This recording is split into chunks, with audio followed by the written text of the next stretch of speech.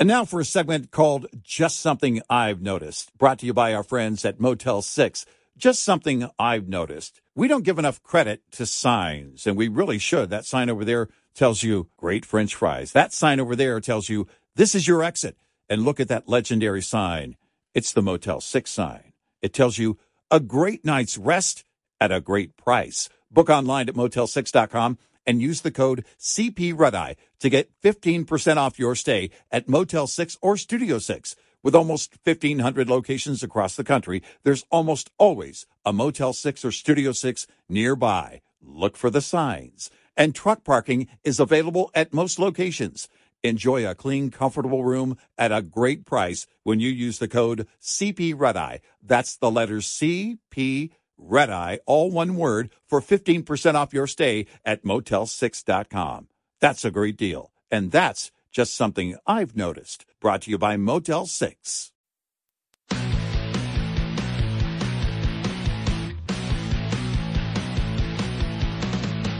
Now, it's Red Eye Radio. Gary McNamara and Eric Harley talk about everything from politics to social issues and news of the day. Whether you're up late or you're just starting your day, welcome to the show. From the Uniden America Studios, this is Red Eye Radio. Hello and welcome. He is Gary McNamara. I'm Eric Harley as we begin Indictment Tuesday. Gary, how are you? Good.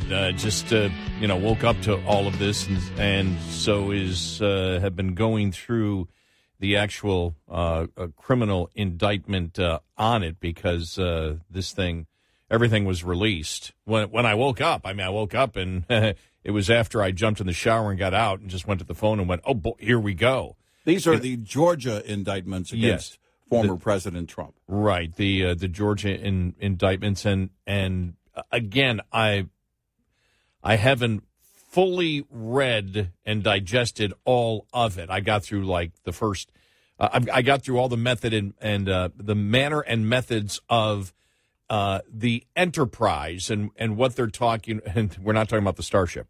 And it's really, so I haven't gone through each. I've got through like the first 15 actual indictments, but it's what the basis of the indictments are, the manner and methods of the enterprise, which is where she, leads off the entire indictment. And you look at it, even from even point one that she makes, you say, you got to be kidding me.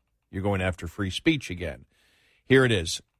The manner and methods of the enterprise, the manner and methods used by the defendants and other methods and associates of the enterprise to further the goals of the enterprise and achieve its purpose included, but were not limited to the following: false statements to and solicitation of state legislatures.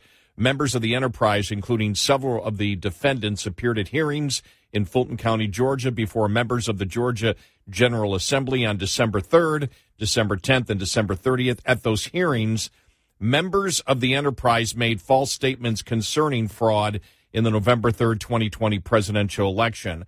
The purpose of these false statements was to persuade Georgia legislators to reject lawful electoral votes cast by duly elected and qualified presidential electors from Georgia. Members of the enterprise corruptly solicited Georgia legislators instead to unlawfully appoint their own presidential electors for the purpose of casting electoral votes for Donald Trump. Members of the enterprise also made false statements to state legislators during hearings and meetings in Arizona, Michigan, Pennsylvania in November and December 2020 to persuade legislators in those states to unlawfully appoint their own presidential electors. So it's really interesting when you read all of this, as one of the analysis from the quick analysis from, I think, was this John Nolte of Breitbart? I don't know. I don't have it here who wrote this, but it says the indictment does not fundamentally concern actions taken in Georgia, but describes words spoken and actions taken by the Trump campaign in a variety of other states in their effort to cast doubt on the controversial 2020 presidential election. That's the strange thing as you go through all of this. It's not as if it's directed criminally at actions specifically in the state of Georgia. Yeah. Which is and again, I mean, if we get into false statements made at hearings, the question is, all right, were those exact statements made in the state of Georgia in those hearings, and are they legally bound? No. Like if you testify on Capitol Hill, that's sworn testimony. If you're talking to an FBI agent about something material to an investigation, you can't lie. But if you're talking about making false and misleading statements, how does that not happen all the time? It happens constantly. How does this not apply to the lawmakers and then Speaker Pelosi back in 2017? Here's some of the analysis, which I agree with. Again, I haven't gone through all of the indictments. This is, again, very initial looking at the indictment. The indictment does not fundamentally concern actions taken in Georgia, but describes words spoken and actions taken by the Trump campaign in a variety of other states in their efforts to cast doubt on the 2020 presidential election. The indictment charges several defendants with crimes merely for making statements that argued that the 2020 election was stolen. It claims that actions such as holding public hearings in Pennsylvania amounted to acts in furtherance of an illegal conspiracy. Other acts that are referred to as furthering the conspiracy include tweets by then President Trump encouraging people to watch public hearings in which allegations of voting irregularities were being made by Trump lawyers and witnesses. The indictment also describes an effort to prepare false electors, what even the New York Times has called alternate electors, despite the precedent set by Democrats in the 1960 election on behalf of John Kennedy in the closely contested Hawaii race. Further, the indictment also attempts to charge alleged federal violations in state court, seeking accountability in a Democratic-run, Democratic-friendly jurisdiction for actions allegedly taken by Republican presidential nominee in the last presidential race. Notably, there has never been any prosecution in any jurisdiction of Hillary Clinton, her lawyers and aides, who were involved in the spinning the Russia collusion hoax, which sought to overturn the results of the 2016 presidential election. The point they're trying to make is if you go after Trump for this, if you see what Hillary did and the enterprise that was created there by their analysis of this indictment, as we have stated before, and this isn't the first time we've made this particular argument, Hillary Clinton should be doing life in prison. Yeah. If this standard is what you use for it. Notably, while the indictment refers several times to statements made by the defendants to the Georgia Secretary of State, it does not refer to the often misquoted statement by Trump that, quote, "I just want to find 11,780 votes." Because that is the one everybody thought that they were going to go after, apparently. Mm-hmm. That phone call. Right. And again, while the indictment refers several times to statements made by defendants to Georgia Secretary of State, it does not refer to the oft misquoted statement by Trump that I just want to find 11,780 votes.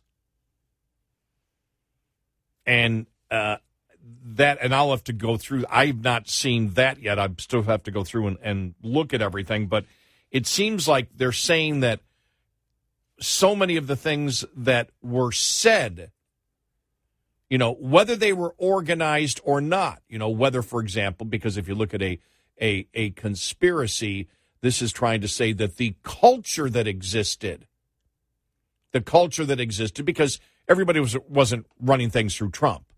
There was no, when you look, for example, at the Hillary Russia collusion situation, and you look at how an enterprise runs, that's much more of if you're going to use RICO to go after an enterprise, you look at it and you would say the Hillary campaign that actually created created, raised dollars and spent those dollars to create a lie where they spent those dollars and illegally used them, as we know from the FEC, because they got fined hundreds of thousands of dollars for basically lying where that money was going, that it was for normal campaign expenditures, and it wasn't. It was to create the dossier, which were lies created about Trump and then sold to the FBI and to the media.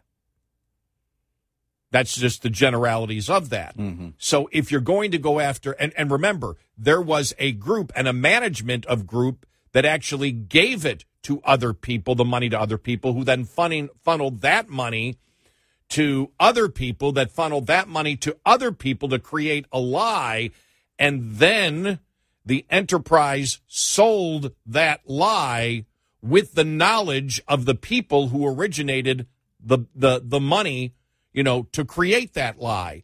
That's what an enterprise is.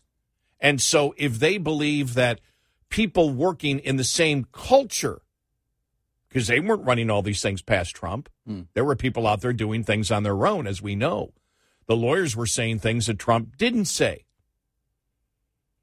And we know for a fact, because Sidney Powell was gone early on after the election, because they even went, okay, she's going too far. She was saying things that Trump didn't approve of. And they made it clear. There was a statement officially, not just from Sidney Powell, but from his team.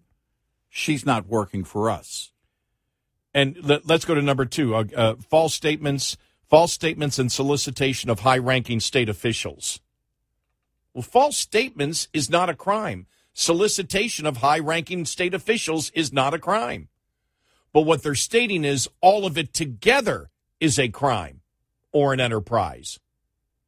Members of the enterprise, including several of the defendants, made false statements in Fulton County and elsewhere in the state of Georgia to Georgia officials, including the governor, the secretary of state, the speaker of the House. Members of the enterprise also corruptly solicited Georgia officials, including the secretary of state and speaker of the House of Representatives, to violate their oaths to the Georgia Constitution and to the United States Constitution by unlawfully changing the outcome of November 3rd, 2020, of the 2020 presidential election in Georgia in favor of Donald Trump. Members of the enterprise also made false statements and solicited officials in Arizona, Michigan, and Pennsylvania. Again, what are we dealing with here? Things that are said. Well, and the way that the indictment reads, they were knowingly false, saying the defendant knew these items were false. My question would be, what evidence do you have at that time that he knew they were false but still made the claims? Because the conspiracy she lines up goes from essentially the beginning of November of 2020 until January 20th, the day that he was no longer president. And the question would be, where along the way can you demonstrate that he knew? He told someone, he wrote to someone, he said to someone, I know it's not true, but we're going with it anyway. I that's not a crime, though. That's what I mean. Well, even if he did it, that's not a crime. That's what I mean. None of this is a crime. You're talking about lies. But she said the way the indictment reads, knowingly spread false claims. These were knowingly false at the time. Everybody knew these claims were false, is what she's saying. So if you're even going to get to the point of proving a crime, which it's still not a crime, you're going to have to demonstrate that at some point he was very clear that what he was saying and doing was false. And then to that point, you're going to have to take it and tell me where it breaks the law.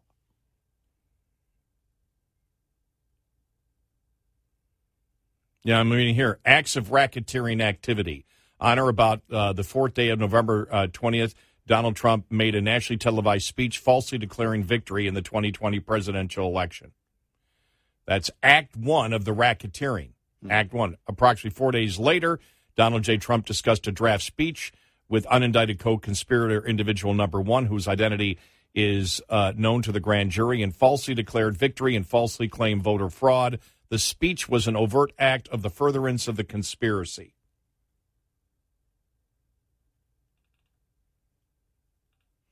On the 15th of November, Rudolph William Louis Giuliani placed a telephone call to an unindicted co-conspirator, individual 2, whose identity is known to the grand jury, and left approximately an 83-second-long voicemail message for the unindicted co-conspirator, individual 2, making statements concerning fraud in the November 3rd, 2020 election in Fulton County. The telephone call was an overt act of the furtherance of conspiracy. So what are we talking about here? Telling lies. Yeah. That the conspiracy is to convince everybody that your lies are the truth. Show me where they broke the law. Not saying committed perjury. Now I will say in the initial document, I think it's let me just get back to it here, because and again this is everybody understands this is again just the initial reading of it, just scanning it, and I haven't even got through all of the actual acts that are included in there. I will say that when it comes to let me just move here. I'm going through it. Please excuse us, but this is all breaking to us. This would be the enterprise here, manner and methods of the enterprise, and this would be point 8 that they make. These aren't actually the acts of law breaking, but this is just the methods. Obstructive acts in furtherance of a conspiracy in the cover-up. Members of the enterprise, including several of the defendants, filed false statements, making false statements to government investigators, and committed perjury in judicial proceedings in Fulton County, Georgia. Now, if you've got perjury, if you have the perjury there, now, and again, they don't have Trump. This isn't directed at Trump, but members of the enterprise, including several of the defendants, filed false documents, made false statements to government investigators, and committed perjury. But they don't say that. That would be on his lawyers. Yes, if somebody falsely filed something. Right. Now, the question is, what's the wording in those filings? Because remember, we talked about it along the way. What was happening before cameras and in press events was different than what was happening in court with his lawyers. And that's why I asked that question. In those filings, exactly what is it that broke the law? What is the claim that they broke the law in those? Because the wording changed. The wording changed between when they were in front of a camera and what they were doing in court. We talked about it. Yeah. So my question is, in the filings, what claims did they make that rose to perjury? And what is the final act of, if a conspiracy, and again, I haven't read the entire thing, but if you're saying that there's an enterprise and a conspiracy, and that's under the RICO Act, and it's everything that was said, what was the crime at the end? Right. What was the criminal act at the end? Right. We'll talk more coming up, 866-90 Red Eye. How much do you know about synthetic oil? Heavy-duty trucks have been running on traditional mineral oil for the last 100 years, but today's technology brings us other options to consider. Synthetic is better quality. Unlike conventional oil, synthetic oils have a consistent molecular structure, giving it the ability to support pressures from higher horsepower engines, especially at lower RPMs. It also allows oil to reduce friction in an engine, controlling temperatures and improving fuel economy. Lastly, they're cleaner. Synthetics pick up fewer contaminants as they do their job of lubrication. They also have a better oxidation stability, resulting in an overall cleaner engine. This report is brought to you by Shell Rotella. Shell Rotella, with advanced synthetic technology, is designed to help keep your rig running with more mileage and less maintenance. Coming up, more with Gary McNamara and Eric Harley. It's Red Eye Radio. And now for a segment called Just Something I've Noticed, brought to you by our friends at Motel 6. Just something I've noticed. There's a lot more yawning these days. Have you noticed that? Yeah. And the bad thing about yawning, it's contagious. Now, I'm not a scientist, but I do know that's true. You see somebody else yawn, all of a sudden, you got to yawn. You know what helps to curtail the yawning? How about a great night's rest at Motel 6? Book online at motel6.com. Use the code CPRedEye to get 15% off your stay at Motel 6 or Studio 6. With almost 1,500 locations across the country, there's almost always a Motel 6 or Studio 6 nearby. And truck parking is available at most locations. Enjoy a clean, comfortable room at a price you will love when you use the code CPRedEye. That's the letters CPRedEye, all one word, for 15% off your stay at Motel 6. And help curtail the yawning. That's just something I've noticed. Brought to you by Motel 6. Afford Anything talks about how to avoid common pitfalls, how to refine your mental models, and how to think about how to think. Paula, while certainly you can mess up on $1 million a year, it is far less likely than it is on $30,000 a year. Right. I would meet wonderful people that were struggling with a budget that was super tight. It was 100%. You need to make more money. Make smarter choices and build a better life. Afford Anything, wherever you listen.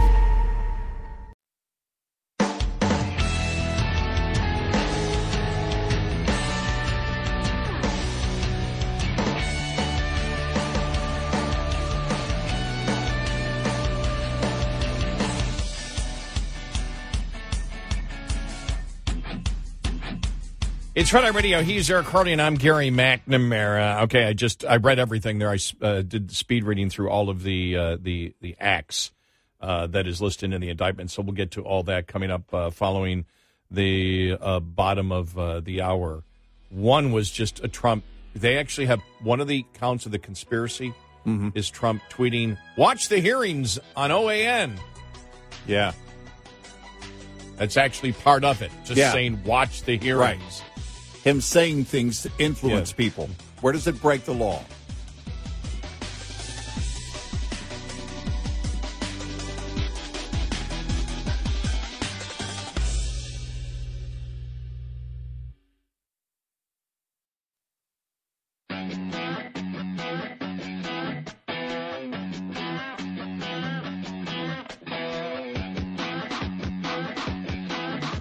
You're listening to Red Eye Radio from the Uniden America Studios.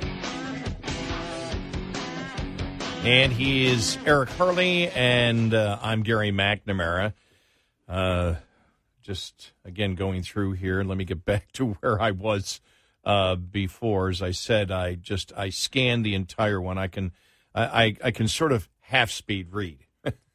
And I pick up most of the stuff. So I've read the indictment, but then again, very, very quickly, and it seems again, and maybe I've missed something, but from what I can see initially from looking at this, the enterprise is basically, and the actual acts of the conspiracy seem to be all protected under political free speech. Yes. This is, you've had... And or the process. Yes. If you wanted to challenge the results of an election, you can do that. Yes, you can. And when you see all of this here, when you go through it all, the enterprise or the conspiracy, those conspiring are all sometimes talking to each other, sometimes alone, making statements. Like I said, for example, the one indictment on Trump is because he actually this is when when you know it's bogus, that one of the parts of furthering the conspiracy is Trump saying, look, these hearings are on TV. Yeah. You should watch. Yeah.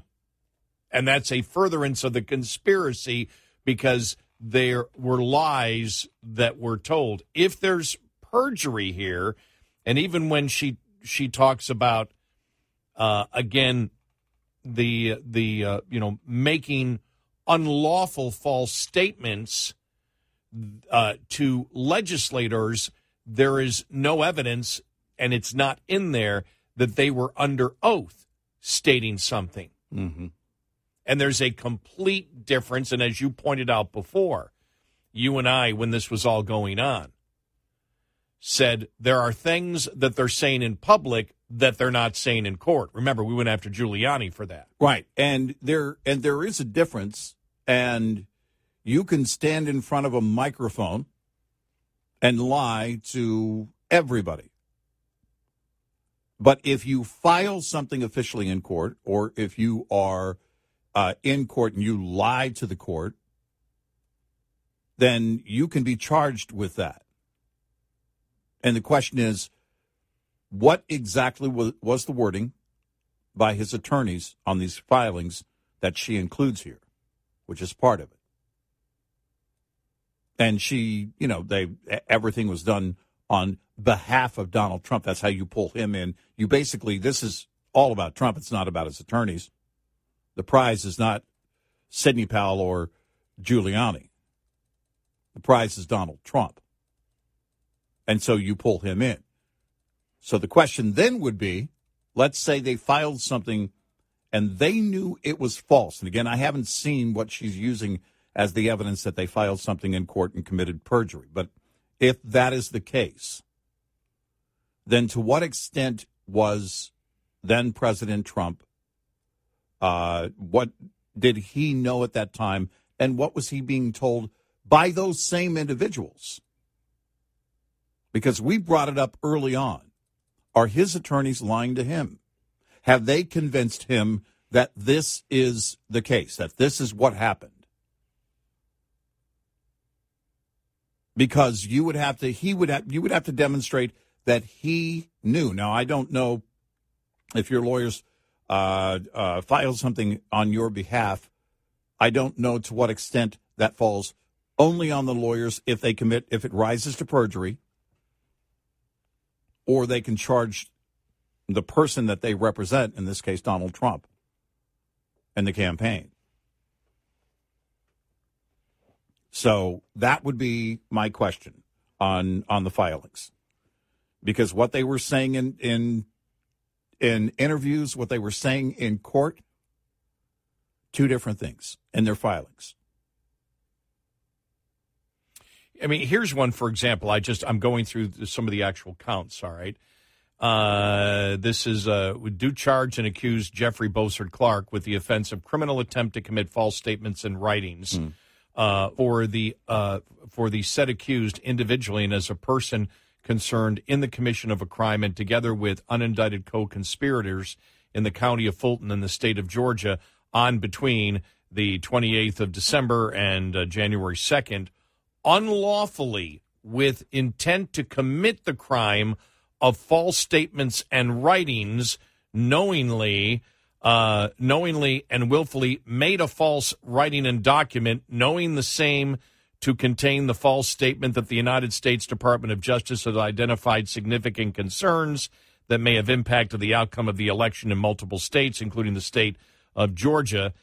Said statement being within the jurisdiction of the Office of the Georgia Secretary of State and the Georgia Bureau of Investigation and Agencies. On or about the December 28th, the said accused sent an email to the acting U.S. Attorney General and acting U.S. State Deputy Attorney and requested authorization to send such false writing and documents to the governor and the speaker. On or about January 2nd, the said accused met with the acting United States Attorney and acting United States Deputy Attorney and requested authorization to send false writing and document to the Georgia governor and the speaker again. And said acts constituted substantial steps towards the commission of false statements and writings. Now, I don't know what false statements and writings mean under the law, but what she is saying is he went and said and told people, this is what I believe happened. Right. apparently it doesn't say that it was in count 22 that it was actually submitted, but because he said it and said, I wish to submit these documents to the governor, that submitting documents that are false to a governor is illegal in the state of Georgia? Is that illegal in the United States?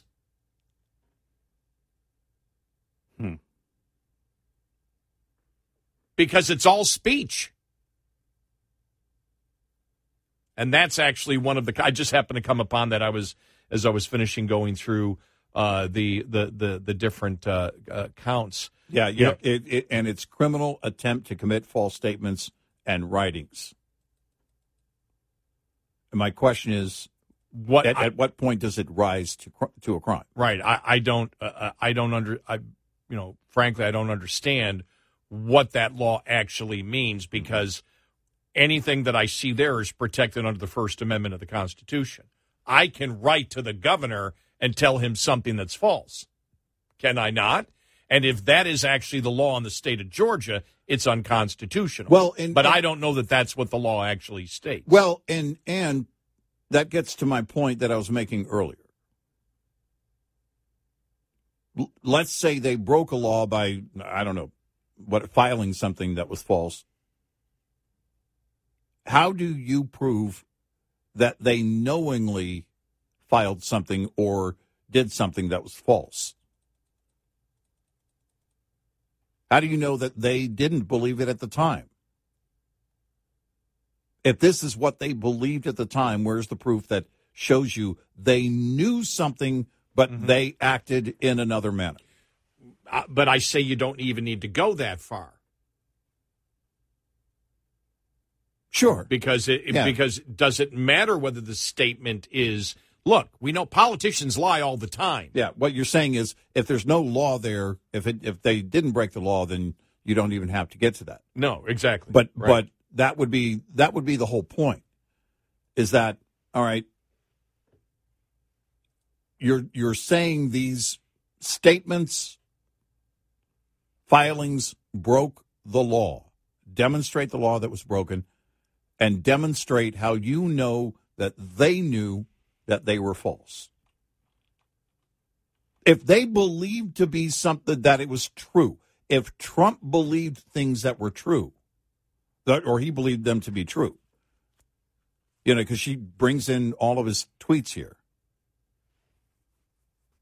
He was convinced by his attorneys, we asked this then, that these things were true. Where's the proof that he knew they weren't true? When you look at it, for example, if you lie on a legal form to the court, as you know, that you can prosecute that. Yeah. What they're talking about is lying to politicians. Now, we have stated before, civilly, as you saw with the Fox lawsuit, the lawyers screwed themselves completely. Yeah, right. Eventually, Trump may, get it in a civil lawsuit for defamation. But that was, if you look at the defamation that Fox lost, and now they're going after a lot of the attorneys, with the same thing. You're talking about a private company that has been defamed. You're not talking about telling lies, because lies are told about politicians all the time. Mm-hmm. And politicians lie to each other on a consistent basis. So when does it become, when you say false statements, knowingly making false statements, you could take that, okay, if you make a false statement, you can be prosecuted. Well, no. The false statement would have to be somewhere on a legal document or in a legal setting where you are under oath and make a false statement. Making a generalized false statement to a governor is not a crime. Those are all protected under the First Amendment. And so when they use that law, I wonder, and I haven't had time to look at the actual Georgia law and go through it all, just because of time constraints. Well, I'm looking at the Georgia law. that's cited under count 22 that we just brought up. Criminal attempt, conspiracy, and solicitation, and criminal attempt. A person commits the offense of criminal attempt when, with intent to commit a specific crime, he performs any act which constitutes a substantial step toward the commission of that crime. What's the crime? The crime is falsely overturning or changing the outcome of an election. It's not a crime. Show me where that is. Now, if I'm making false statements to you in order to illegally get money from you by telling you a lie, that's a whole different ballgame. Mm-hmm. Because that's a criminal act.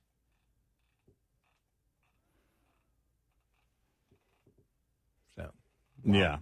Yeah.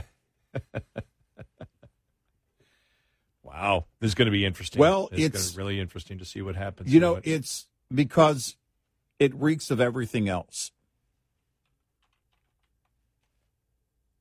You've got all these counts of what? Now, perjury is real.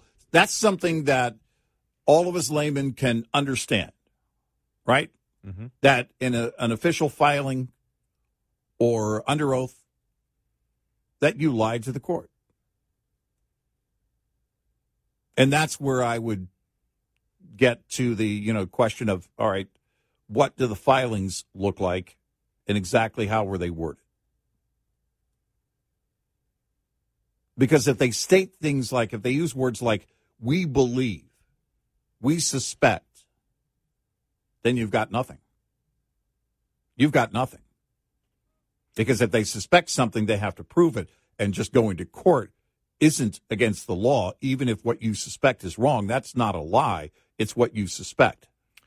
866-90-RED-EYE. Lines open for your calls. 866-90-RED-EYE on Red Eye Radio.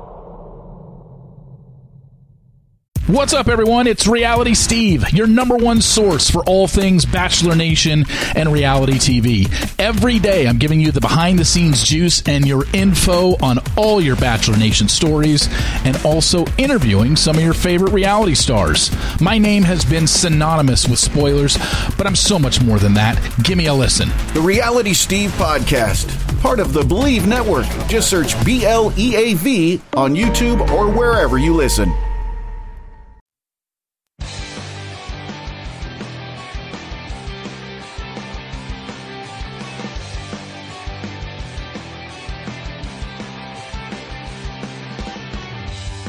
It's Red Eye Radio. He's Eric Harley, and I'm Gary McNamara. We'll keep looking at this indictment and analyzing it. Get to some of your comments, too, coming up. 866-90 Red Eye. Again, this is, what you do have. I was reading Andrew McCarthy's column saying this would be the most perilous because Georgia actually has, and many states have actually laws based on state elections.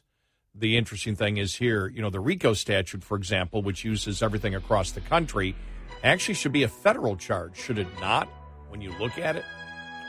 Yeah, he explains that as to typically why in this New York Post article, and we can expand on that coming up.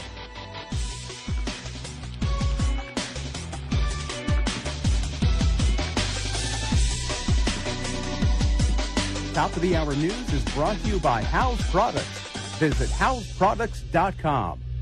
This is Red Eye Radio on Westwood One.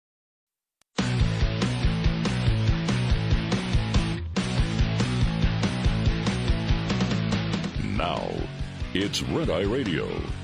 Gary McNamara and Eric Harley talk about everything from politics to social issues and news of the day.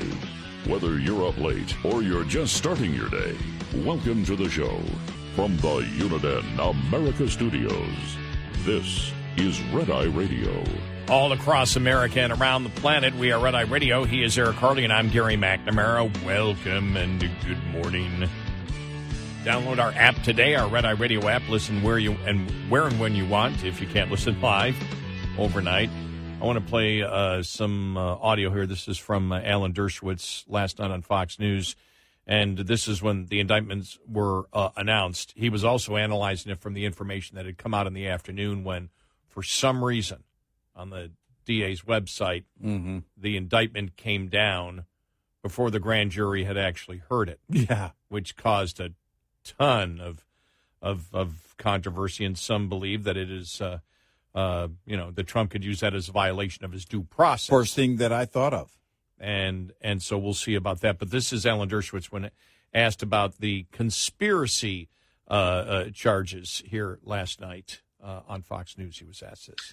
Well, first of all, nobody should take at all seriously the fact that there was a grand jury indictment. It means nothing. It's the prosecutor who indicted. The best evidence of that is that it was on his website before the grand jury even voted. Now, the whole strategy of all these four cases is to get a conviction before the election, even if they're going to lose on appeal. I used to teach my students, many of them future prosecutors, if you bring a RICO case, that increases your chances of winning a trial and losing on appeal. The same thing is true with conspiracy and other cases involving mental states. And so all four of these cases are designed to get quick convictions in jurisdictions that are heavily loaded against Donald Trump. And these prosecutors don't care as much as prosecutors generally do about having the convictions reversed on appeal, because that will happen after the election, which only goes to prove what I've been arguing now for months. If you're going after the man who's running against your incumbent president, you would darn well better have the strongest case possible. And these are among the four, at least three of them, three weakest cases I've ever seen against any candidate. We don't know about the fourth, but it seems like it's very much like the D.C. case. And if you're going after the man running for president against your person, you have to have the strongest case. Otherwise, it becomes a banana republic. Anybody can prosecute anybody. And we're opening the door to prosecution of Democrats by Republicans, Republicans by Democrats. It's what Alexander Hamilton wrote in The Federalist is the most dangerous threat to democracy. And we're seeing it unfold in front of our eyes very, very tragically. I'm not a Republican. I'm not a Trump supporter. But I care deeply about the Constitution. I care deeply about preserving the rule of law, and we're seeing it being frittered away for partisan political purposes.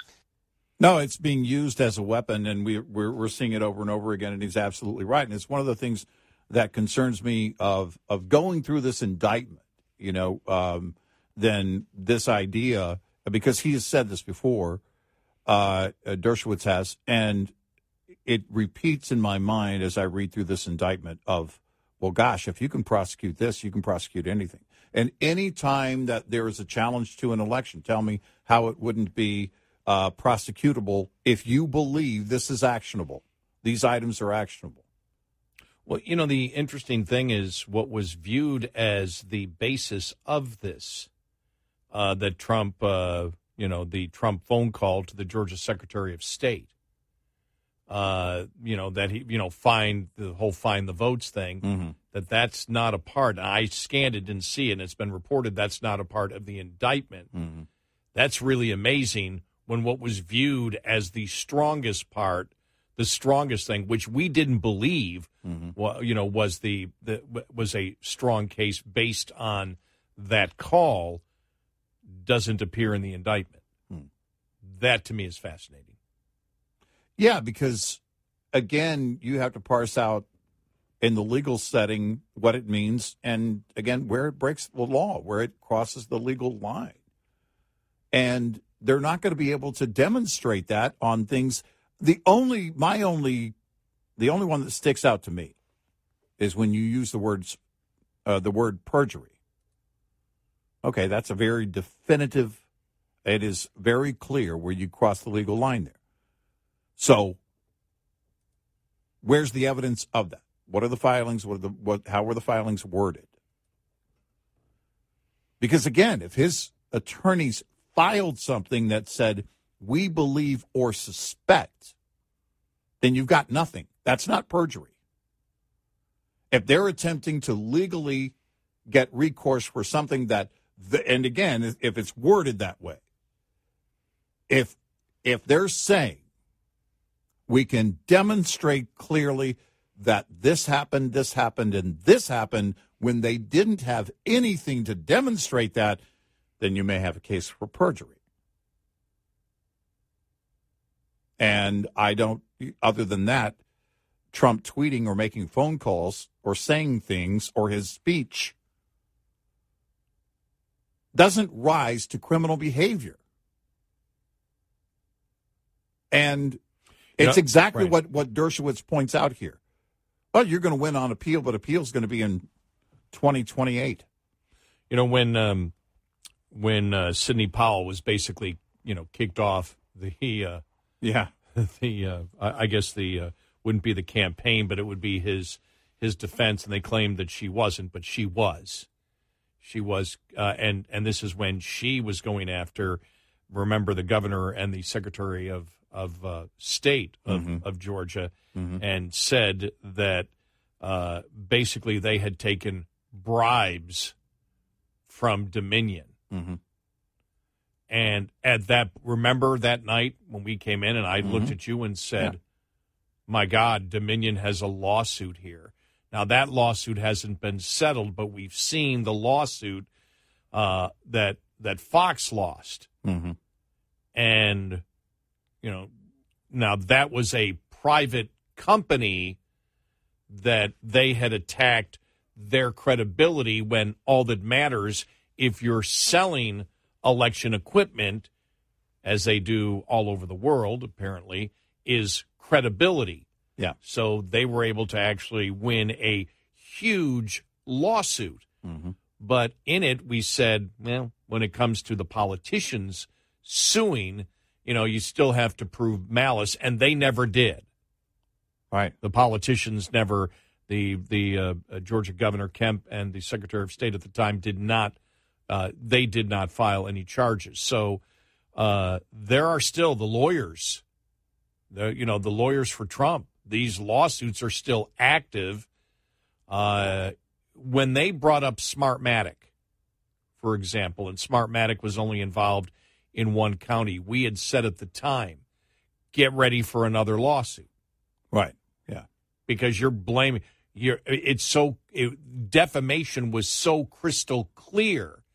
And in our legal system, if you defame someone, you do have recourse under civil law. And so if you wish to file a civil lawsuit, that's one thing. To criminalize speech and make the speech a part of from what I can see, and again, I'm going to go over it again. I just read in the first hour, I ended up, finishing reading scanning the 93-page document. So I'm admitting there's things I may have missed in it, but I don't think I did, based on fully reading, everything that backed up what the charges were going to be. But what you're saying is there's a criminal enterprise of all free speech that, and in the Georgia law, if you file false statements that lead to a criminal act, for example, if I lie to you in order to commit fraud against you and take your money, because you actually read the law, and that seems to be what the law is stating. Well, here it's like, well, the criminal acts are the lying to commit the crime of lying. Yeah. Yeah. And that's where, to me, it falls apart. I may be too simplistic there. Those are just, top of my mind thoughts when looking at it. Now, Dershowitz gets into, as he should, the fact, because Dershowitz, who again is a Democrat and not a Trump fan at all, never been a Trump fan, has been very blunt and said this is a banana republic, that this is about going after, when you see everything when you look at the Bragg case, when you look at the January 6th case, when you look so far from what we know in this case, and again, like I said, further reading of this by me and going through all the different laws of Georgia is going to be necessary in order to come to a final conclusion.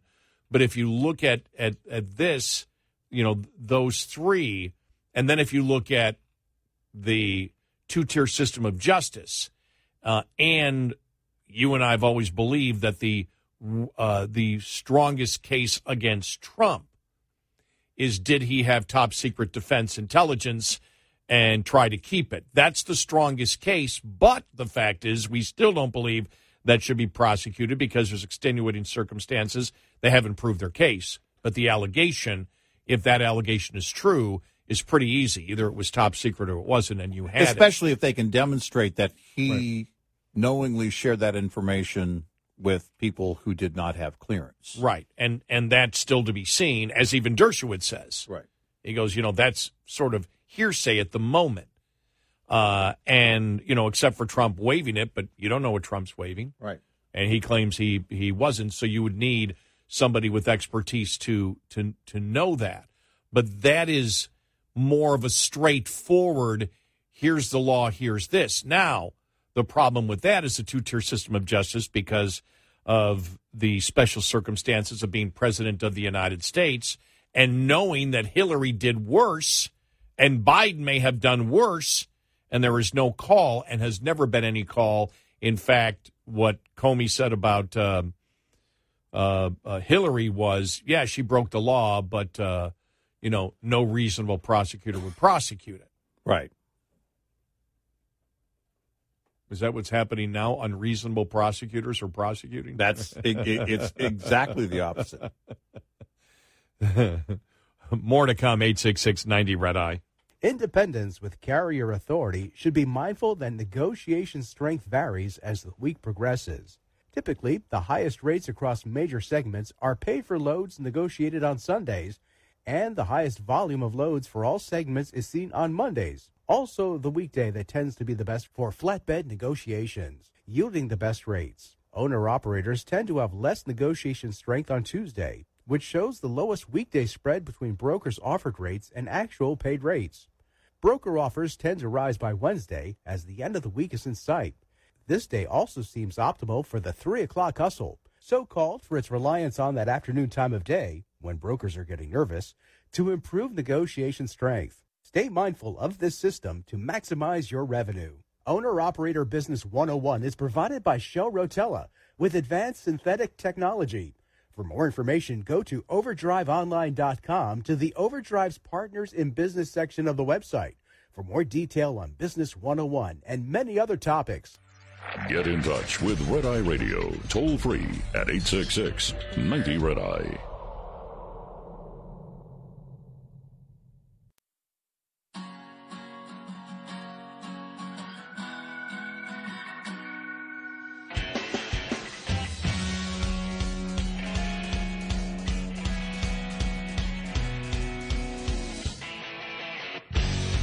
It's Red Eye Radio. He is Eric Harley, and I'm Gary McNamara. Let's head to you. We go to Matt in Tennessee. Matt, welcome.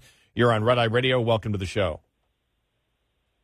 Hello. How are you guys doing? Very good. Good evening. I just really 3 quick points. One, we all know that everyone has the First Amendment right, but when you conspire and when you fraud, it all starts with free speech. That's my first point. Okay, but there's again the when you talk about that, nobody's denying that. Nobody is saying on this show that fraud should not be prosecutable. That's not being stated, so that doesn't apply to this discussion. Because we've gone through when they say false statements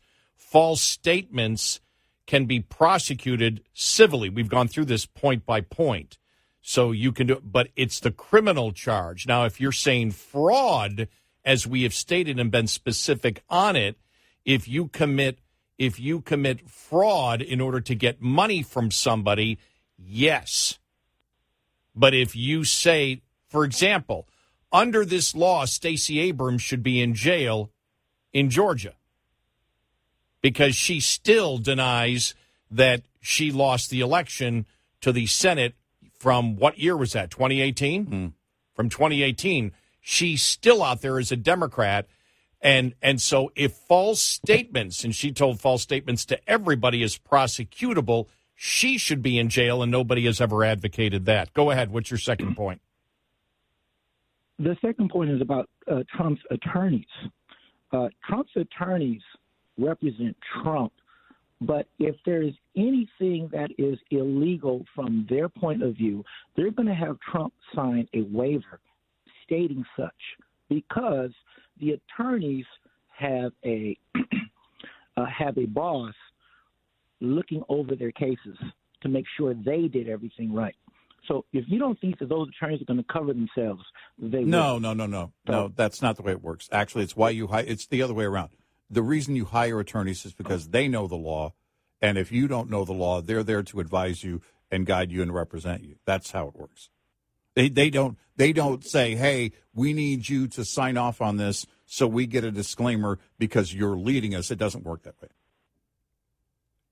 I can send you if you give me your email, I can send you a copy of such, and you will be surprised because. Well, no, I mean, if you're talking about where someone wants to go on the witness stand and the attorney is advising otherwise, then they can have disagreements.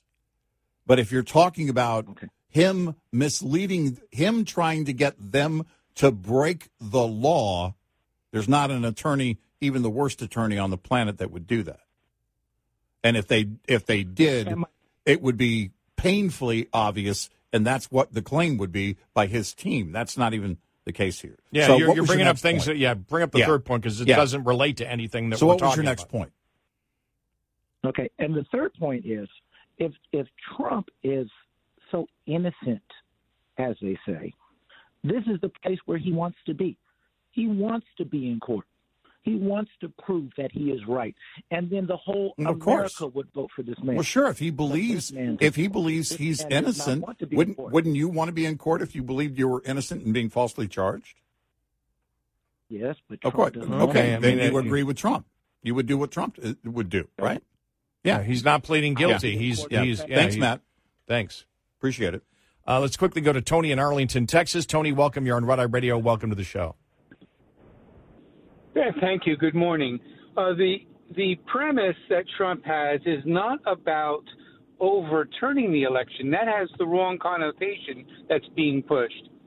He believed he won the election, and he was pleading with Raffensperger all the examples, all the instances of fraud, any one of which would be significant enough to overturn the election.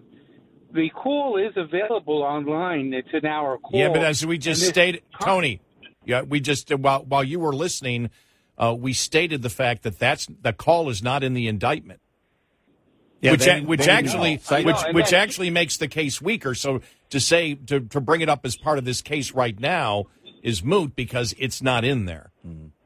Yeah, but what is in there is they're trying to say he was trying to conspire with people to overturn the election. Right, and as trying to protect. Well, right, and that's the whole point. We just had that discussion. Right. If he believes that's the truth, but even if it's a lie and he wished to overturn the election, there is no crime. Right.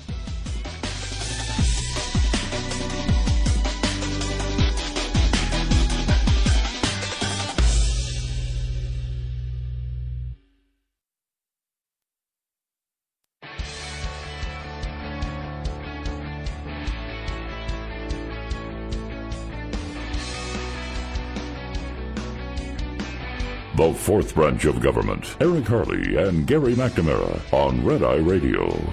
And he's Eric Harley, and I'm Gary McNamara. The other thing is the whole thing of that the crime would be, the conspiracy, or the RICO Act would be the conspiracy of all what we view as political free speech.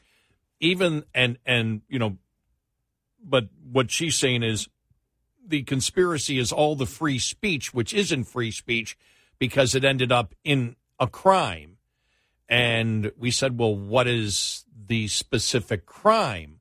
Well, one of the things that you read about in it, and I don't know how they would present it, would be the electors. They wish to have fake electors, right? Mm-hmm. And that actually is the crime because that's upending the actual system, the legal system, and that would be against the law. Well, you go back to an analysis because we live in the bubble of today. And Byron York from the Washington Examiner, this has been rehashed over the last couple of hours and been posted again from January 18th, 2022. Here's a short version from the Democrats and the allegations, and this is what you actually see part of, her indictment. Trump supporters in a few states, Georgia, Arizona, Wisconsin, and Pennsylvania, Nevada, Michigan, and New Mexico, were so brazen, this is the allegation, that in the days before December 14th, when the Electoral College voted to confirm Joe Biden's victory, they actually forged documents falsely purporting to be Electoral College results for Trump and sent them to the appropriate authorities in Washington and in their home states. Then they planned to use the forgeries to steal the election on January 6, 2021. All the while, they hoped that no one would notice. That's the allegation, and that's the allegation she actually makes in it. Right. And it says, and then he writes, it was a previously unknown, mysteriously coordinated effort to have Republicans in multiple states forge election documents after the last election and present them as fake electors to the Electoral College, MSNBC's Rachel Maddow said recently. In an earlier program referring specifically to Wisconsin, she said the fraudulent electors met in a concerted effort to ensure that they would be mistaken, and as a result, their deliberate forgery and fraud for Wisconsin's legitimate presidential electors chosen by the mechanism described under the U.S. Constitution and Wisconsin law. As he writes, the reality is less exciting than that. It's actually a lot less exciting than that. After the November 3rd, 2020 voting, and this is what Trump will argue, Trump very publicly challenged the results of the election. He filed lots of lawsuits, most of which were thrown out. None succeeded, but some took a while to make their way through the courts. The law required the Electoral College to meet in the states on December 14th to approve slates of electors. Those would then be sent to Washington, where Congress would certify them on January 6th. On December 14th, in the states that Joe Biden won, including all the states listed above, electors for Biden met to formalize their votes. But on the 14th, there were a number of Trump lawsuits still pending in those states. The Trump team's thinking went like this. The election is still not finally settled. What if Trump were to win one or more of those lawsuits and a judge were to throw out the results in one or more of the states? You might view this as a fantasy. Indeed, it was. But in some cases, Trump supporters thought they had a strong legal case that would prevail if only a judge would hear it. In the event that a court threw out Biden's victory in any state, Trump would need a slate of electors to cast electoral votes for him. And by law, the electors had to have voted on December 14th. If Trump won a case, the state's results were thrown out, and Trump had no electors, then the whole election challenge would be a waste. So in some states, Trump supporters decided to choose electors on December 14th on a contingency basis. That is, the electors would be selected, and if at a later date Trump prevailed in court and Biden's electors were disqualified, the Trump electors would be presented to Congress on January 6th. Now, there was no realistic chance of that happening, but many of the Trump supporters were not ready to give up. The Trump supporters, often Republican Party officials, met to choose Trump electors on December 14th. I looked specifically into the case of Georgia, which seems to be representative of the other states, here are some of the things to know. First of all, what the Republicans were doing was not a secret. They announced it. They were promoting it. They invited the press to cover it. They tweeted about what they did. There were news accounts of it. How Rachel Maddow came to believe that it was previously unknown is not clear. We were told by the lawyers that if the Trump nominees for the Electoral College did not meet on December 14th and cast their votes, then Trump's lawsuit would be mooted because there would be no remedy available to him if he prevailed, said David Schaefer, head of the Georgia Republican Party, who took part and signed the documents. So we met to preserve his remedies if he prevailed. The group met in the Georgia capital of Atlanta the same day that Biden electors were meeting elsewhere in the building. The GOP had invited reporters to come. Some did. From both local and national outlets, you can read this account of their meeting. An Electoral College formalizes Biden's win. Trump backers hold their own vote in the Washington Post. Just to make sure everyone knew what was happening, Schaefer tweeted what had been done within an hour of the meeting's conclusion.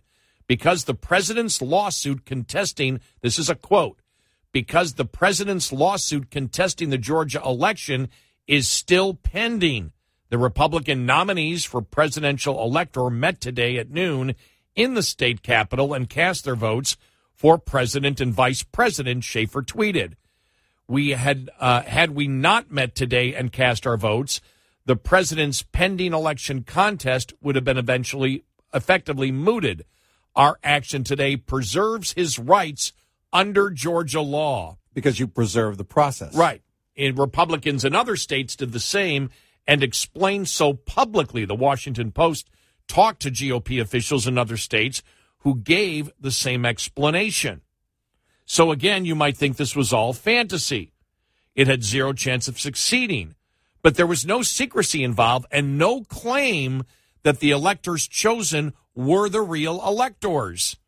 There was only an explanation of that if Trump won his lawsuits and the court threw out the election results, then Trump electors would be available. There was simply no fraud involved. It was a contingency plan that was heavily promoted. Maddow and others, including today, also accused the Republicans of forgery. What about that? The charge arises from the fact that the documents the Republicans created had some of the same wording as the documents signed by the winning Biden electors. For example, one page of the Georgia State of Electors said, "We, the understand, being of duly elected and qualified electors for president and vice president of the United States from the state of Georgia, do hereby certify the following." Of course, they were not duly electors. They were sending in their votes in case, as a result of court action, they became the duly elected electors. So that was their point.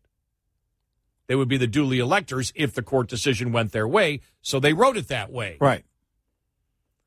Some states made explicit reference to the contingent nature of the electors. For example, New Mexico documents said, "We, the undersigned, on the understanding that it might be later determined that we are the duly elected and qualified electors for president and vice president of the United States of America from the state of New Mexico, do hereby certify the following." That made it much more explicit than the document was that the document was contingent and not the actual claim. I asked Schaefer why he did not choose the same sort of contingency language, why he chose instead to use the exact language of the winner's electoral state. Why not change the forms a bit to indicate that it was a provisional state of electors? Quote, "We completed the forms exactly as prescribed by law," Schaefer said. "We did not alter them because we were told that any alterations would be grounds for dismissing the lawsuit for lack of available remedy. Whatever it was not forgery." But in the end, it all depended on the entirely unrealistic hope that Trump would somehow succeed in court, and that was not going to happen. The slate of electors were contingent on an event that did not occur, and the signers of those states knew that, and that's why the Republican head in Georgia wrote and explained exactly what was going on. Right. So where's the fraud? Because that's part of the whole indictment is that was a fraud. The fake electors is part of the fraud and part of trying to destroy the system, and the system that the Republicans were depending on, the Republicans in Georgia, in cooperation with the Trump campaign, was if the judge's ruling. Right. They were building a contingency plan. Right. Which is not illegal. In fact, they followed the process to make sure that it was preserved in the event that they won in court. How is that difficult? Well, it's not when you're a reasonable person. But if you're an unreasonable prosecutor, you just throw it all in. The attempt here is a couple of things. They want Trump to be the nominee because they believe then he'll lose. And then they want to convince anybody who's, I guess, in the middle or anybody at all, ultimately, they want to demonstrate the chaos of the Trump campaign and how it played out. In this case, how the Trump campaign and the Trump organization between November of 2020 and January of 2021, how chaotic things were. We said to you then that the whole thing was going to be exactly what the left uses, but now, of course, you're going to have to use everything possible in your arsenal, including indictments, which are based on nothing.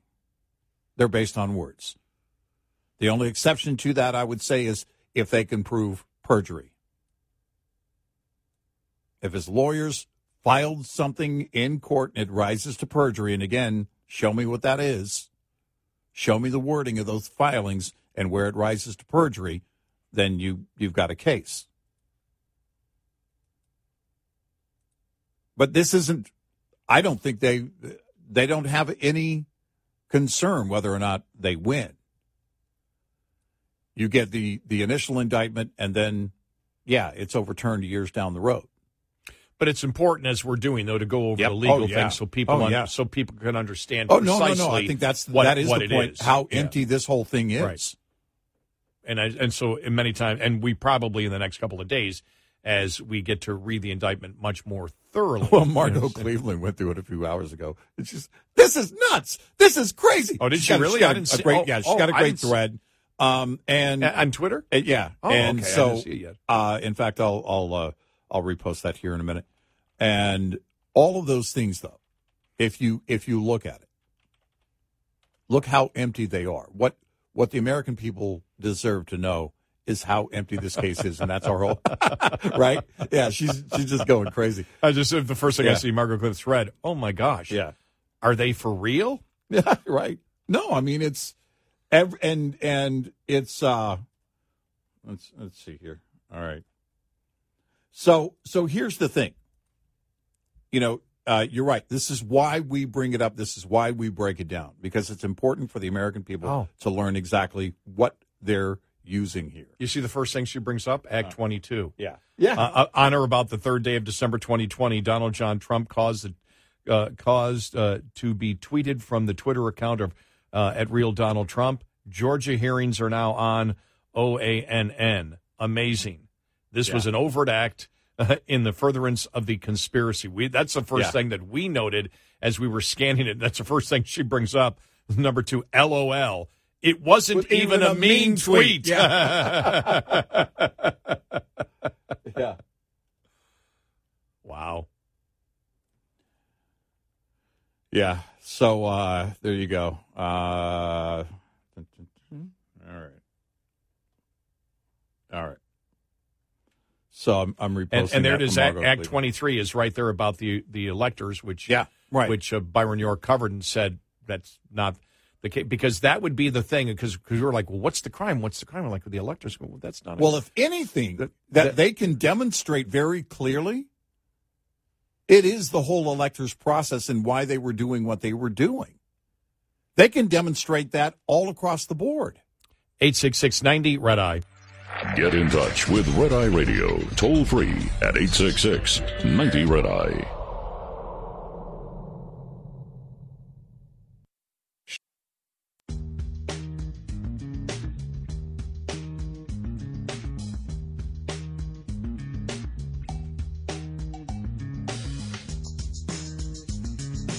It's Red Eye Radio. He's Eric Harley, and I'm Gary McNamara. We'll have more. Yeah, there's a lot more. Well, because we're doing this on the fly. I mean, what everybody's hearing here is us going through this for the first time. Yeah. But somebody has to do it because there's very little analysis out there, right, since the indictment has come out. So.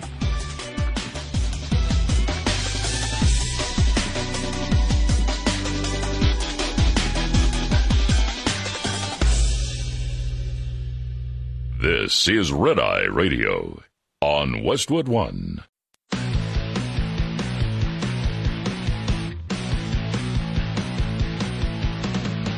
Now, it's Red Eye Radio. Gary McNamara and Eric Harley talk about everything from politics to social issues and news of the day. Whether you're up late or you're just starting your day, welcome to the show. From the Uniden America Studios, this is Red Eye Radio. All across the USA and around the world, good morning. He is Eric Harley, and I'm Gary McNamara. Thank you for being here this morning. You're right. I was reading some of the analysis. Actually, not the analysis from Margot Cleveland, just her comments. These aren't even. This is even. It is looking at one. What is this act? I'm going to make sure I'm staying where I want to stay here. This is Act 96. On or about the 27th day of December, Mark Randall Meadows sent a text message to the Office of Secretary of State, Chief Investigator Francis Watson, that states in part, is there a way to speed up the Fulton County signature verification in order to have the results before January 6th if the Trump campaign assists financially? This was an overt act of furtherance of the conspiracy. And she writes, asking a question? She's like, because the S word for manure, the blank they are pulling here is unreal. Yeah. How dare they push to have signatures verified? Right. Oh, my gosh.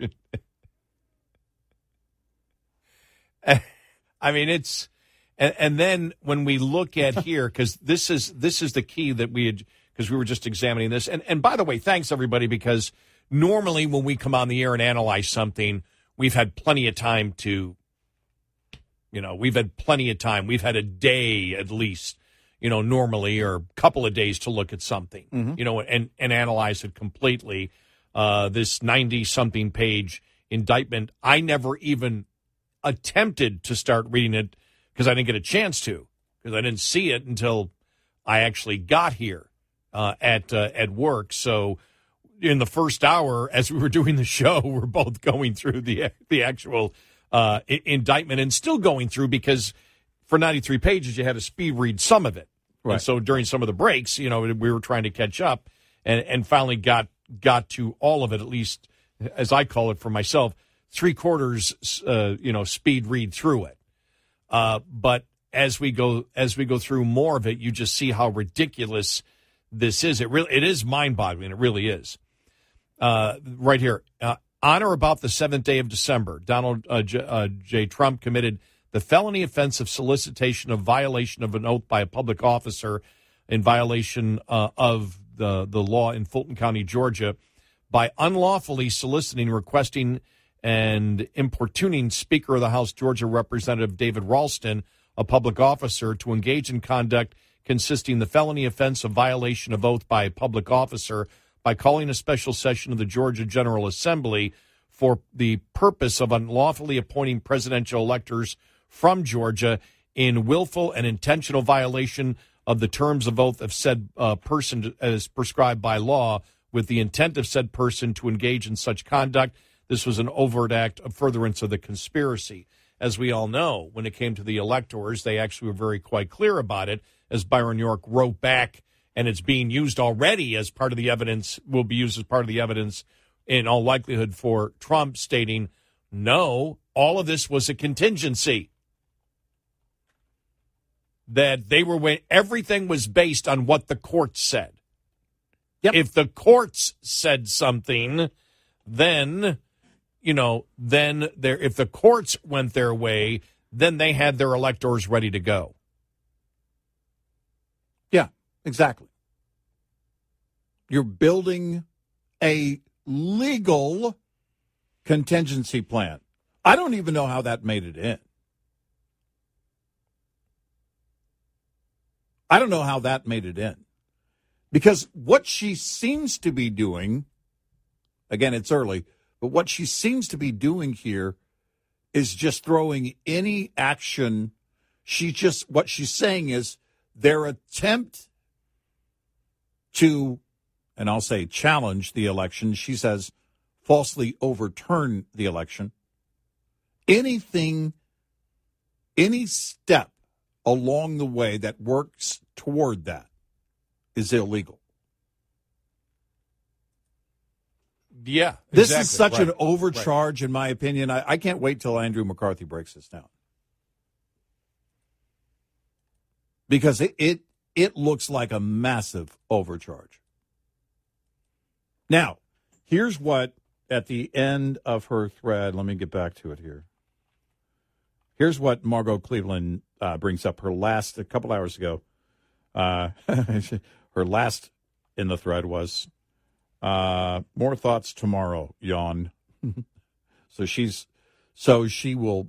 break it down, no doubt. But her final thought on the analysis was, so other than intentional false statements under oath to investigators or during Georgia hearing, which may or may not be actionable, that's what we were asking, the complaint is a bunch of nonsense, but there is so much crap thrown in, it's hard to decipher whether anything has technical legs. No, she's absolutely right. And that's what she did.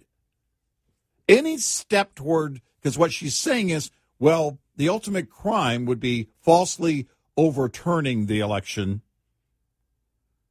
So anything that works to that end, which is actually challenging the results of the election, is part of the conspiracy, part of the racketeering and falls under RICO. That's such hogwash. And I thought the stuff from New York was bad. Well, when you look at it, because you look at we're talking about state crimes here, and she's talking about the whole federal conspiracy, as she calls it. But when you look specifically at Georgia, and that's why we thought it was worthwhile to read the Byron York column from Washington Examiner back in January of 2022, where he said, well, look, here's what the actual, the Republican leader said when it came to the electors, that this was a contingency, and they made it clear that it was about a contingency in case they won in court. Well, is that a conspiracy? If you're saying the court may overturn this, so we're doing a contingency, so we're ready, because if we're not ready with the electors, and this is what I believe the Trump campaign will argue, we're not ready for the electors, then we don't have a case because there is no solution, and therefore the election the court may go with the Biden electors at that point because there were no Trump electors. If that's the case that they're arguing, there's nothing here, but they throw so much crap in there and then throw the law in there, and then we look and say, well, does the law even apply in this particular thing? Where this all has to be. I mean, you're going to see probably a ton of pre-trial motions here, saying, "Wait a minute, this isn't even against the law." And this, when you actually read it, and when you start reading it, as I'm doing now a second time, going through now, not going from beginning to end, jumping back and forth, just looking at some of the interesting things, or, for example, looking for the ultimate crime. In fact, that's what we've been doing, actually, so we're not going from beginning to end anymore. We're scanning to see, all right, so this is a conspiracy to commit the ultimate crime. Mm-hmm. There has to be an ultimate crime, otherwise there's no conspiracy. If the conspiracy is to talk and send a particular message, that's one thing.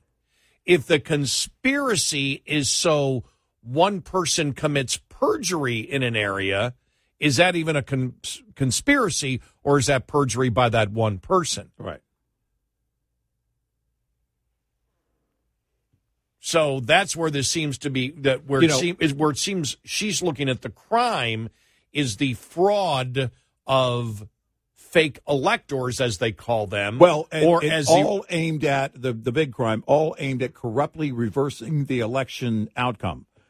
If she's using the word corruptly, the question is, did it rise to corruption? Well, if your everything is based on a judge's ruling or the court's ruling, how can that enterprise be corrupt? Exactly. Would be my question. Exactly, because it implies that the enterprise has authority to go in and make those things happen. In other words, you can go in and you can legally challenge a number of things, and then the court can look at you and go, yeah, get out and toss it. You can go in and file a suit against anybody.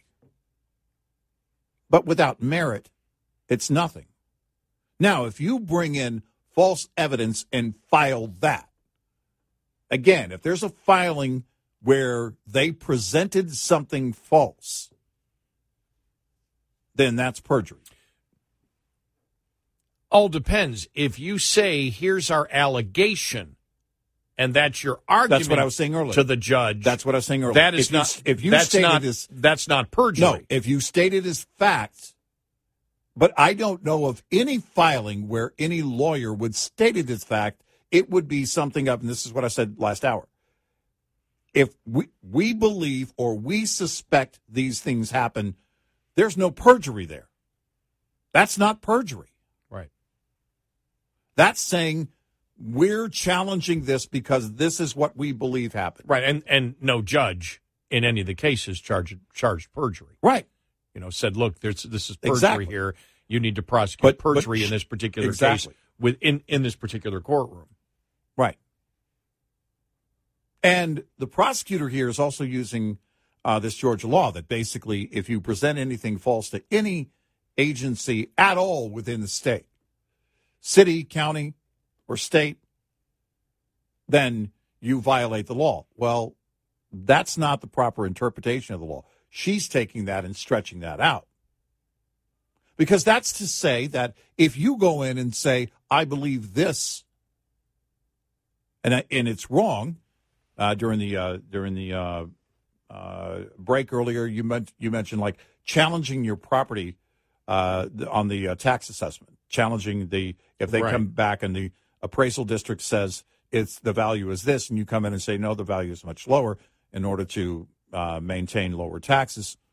It would be one thing if you showed up with a picture of a shack and that wasn't your house, and you said, "This is my house. This is a picture of my house." Okay, well, that you can demonstrate clearly is fraud.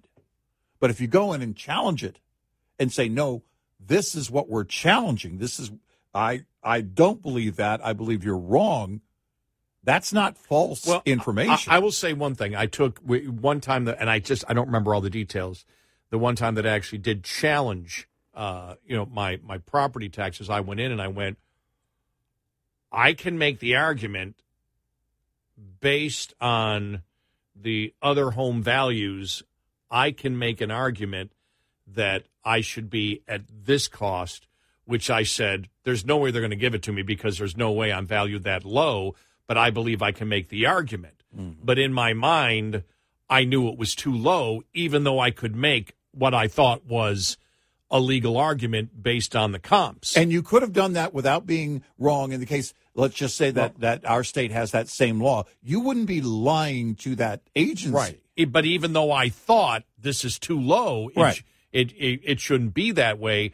And the thing was, I learned that at least with the people I was dealing with, what I figured was, okay, they'll do it somewhere in between. Okay, it'll be this. Mm-hmm. And that's not how it works. Mm-hmm. No. How it worked was, I'm just throwing out these numbers. Let's say, they told me $300,000, mm-hmm. and I thought, okay, probably what it's worth is $240 or $250. I think they're still a little high on it, but I can make the argument based on a few comps that are probably flawed. Mm-hmm. So I'll put it down to $200,000, and I can make that argument based on this, and this, even if it's not the complete argument. It's my argument. Mm-hmm. and they'll do it somewhere in between, which will be the right one. That's what I was thinking. And they end up, by the way, it was 2-1. There was one agreed with me that I actually had a point. Oh, yeah. So, yeah. but I'm like, at that point, could you call that? What I learned is what you do is, no, you get that reasonable number, the one that I should have gone, which would have been at, if it was 300, I went with 200 to get 250. I should have gone with 250, and I probably would have gotten it. Mm-hmm. But there was no, sorry, you don't get a second chance. Mm-hmm. It stays at the evaluation that we had. Yeah, it's their assessment of yours. Right. So what is a lie in that case? Right. Was I lying, or did I think I could actually was I making an argument based on the information that they gave me from the comps that I picked, even though if I had picked other comps, it might have been higher? Well, it doesn't, but there's the thing. It falls within reason. Again, if you showed up with a picture of a 10 by 10 outdoor shed and said, yeah, this is my house, then, okay, now you're lying, and you're lying. You're presenting false information. Right. So you'd be pretty stupid to do that. Stupid to do it with Google in the set. Oh, you would be surprised because when I went in there, it was, it was like, well, here's your house. I'm like, oh, geez, they have a microscope or something or a telescope on my house. Yeah. Can they see inside? You'd be surprised how stupid people are when they're desperate for money, and that's not necessarily money. It's about saving money. But when people are trying to get money, I've seen some pretty stupid things over the years. But these are the things that you look at. Where did they, if knowingly lie? And this is where Margot Cleveland left it. All right. Well, if anybody lied to an investigator, of course that's prosecutable. Mm-hmm. If you filed something that was false, then that's prosecutable with the judge. Yeah. Right, in court. Right. Mm-hmm. And so if there are things that rise to perjury, then that's one thing, and you can clearly demonstrate them. But if you're saying that they filed something, in the case of perjury, they filed something and it was stated, we believe this happened, or suspect this happened, that's not perjury. 866-90-RED-EYE. Get in touch with Red Eye Radio, toll free at 866-90-RED-EYE.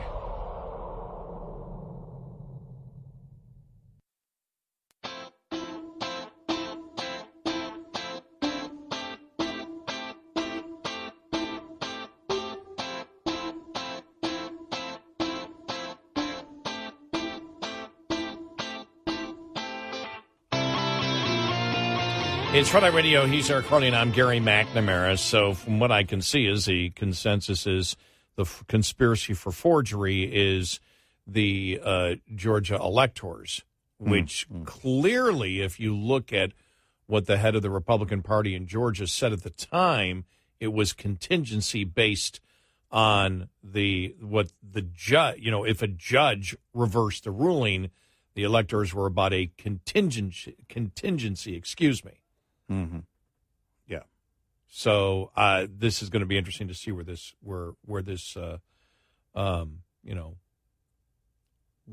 goes.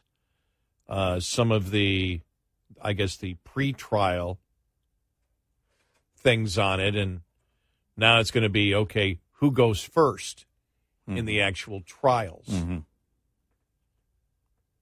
Yeah. It will be interesting to watch it because the first thing you want, if you're the Trump team, is to have these charges dismissed.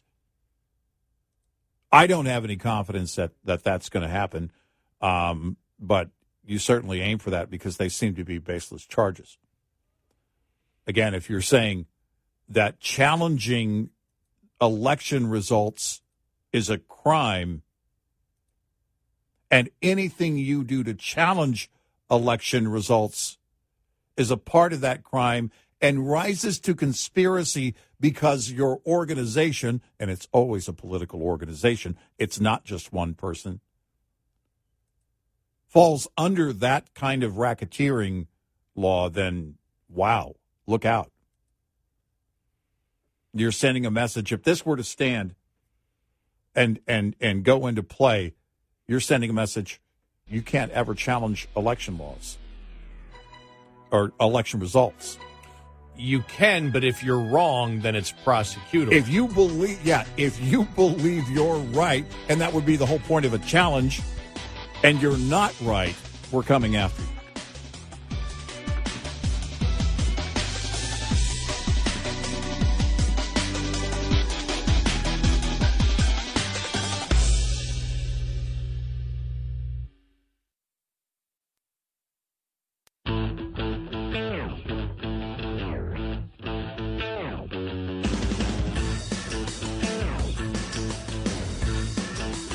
You're listening to Red Eye Radio from the Uniden America Studios.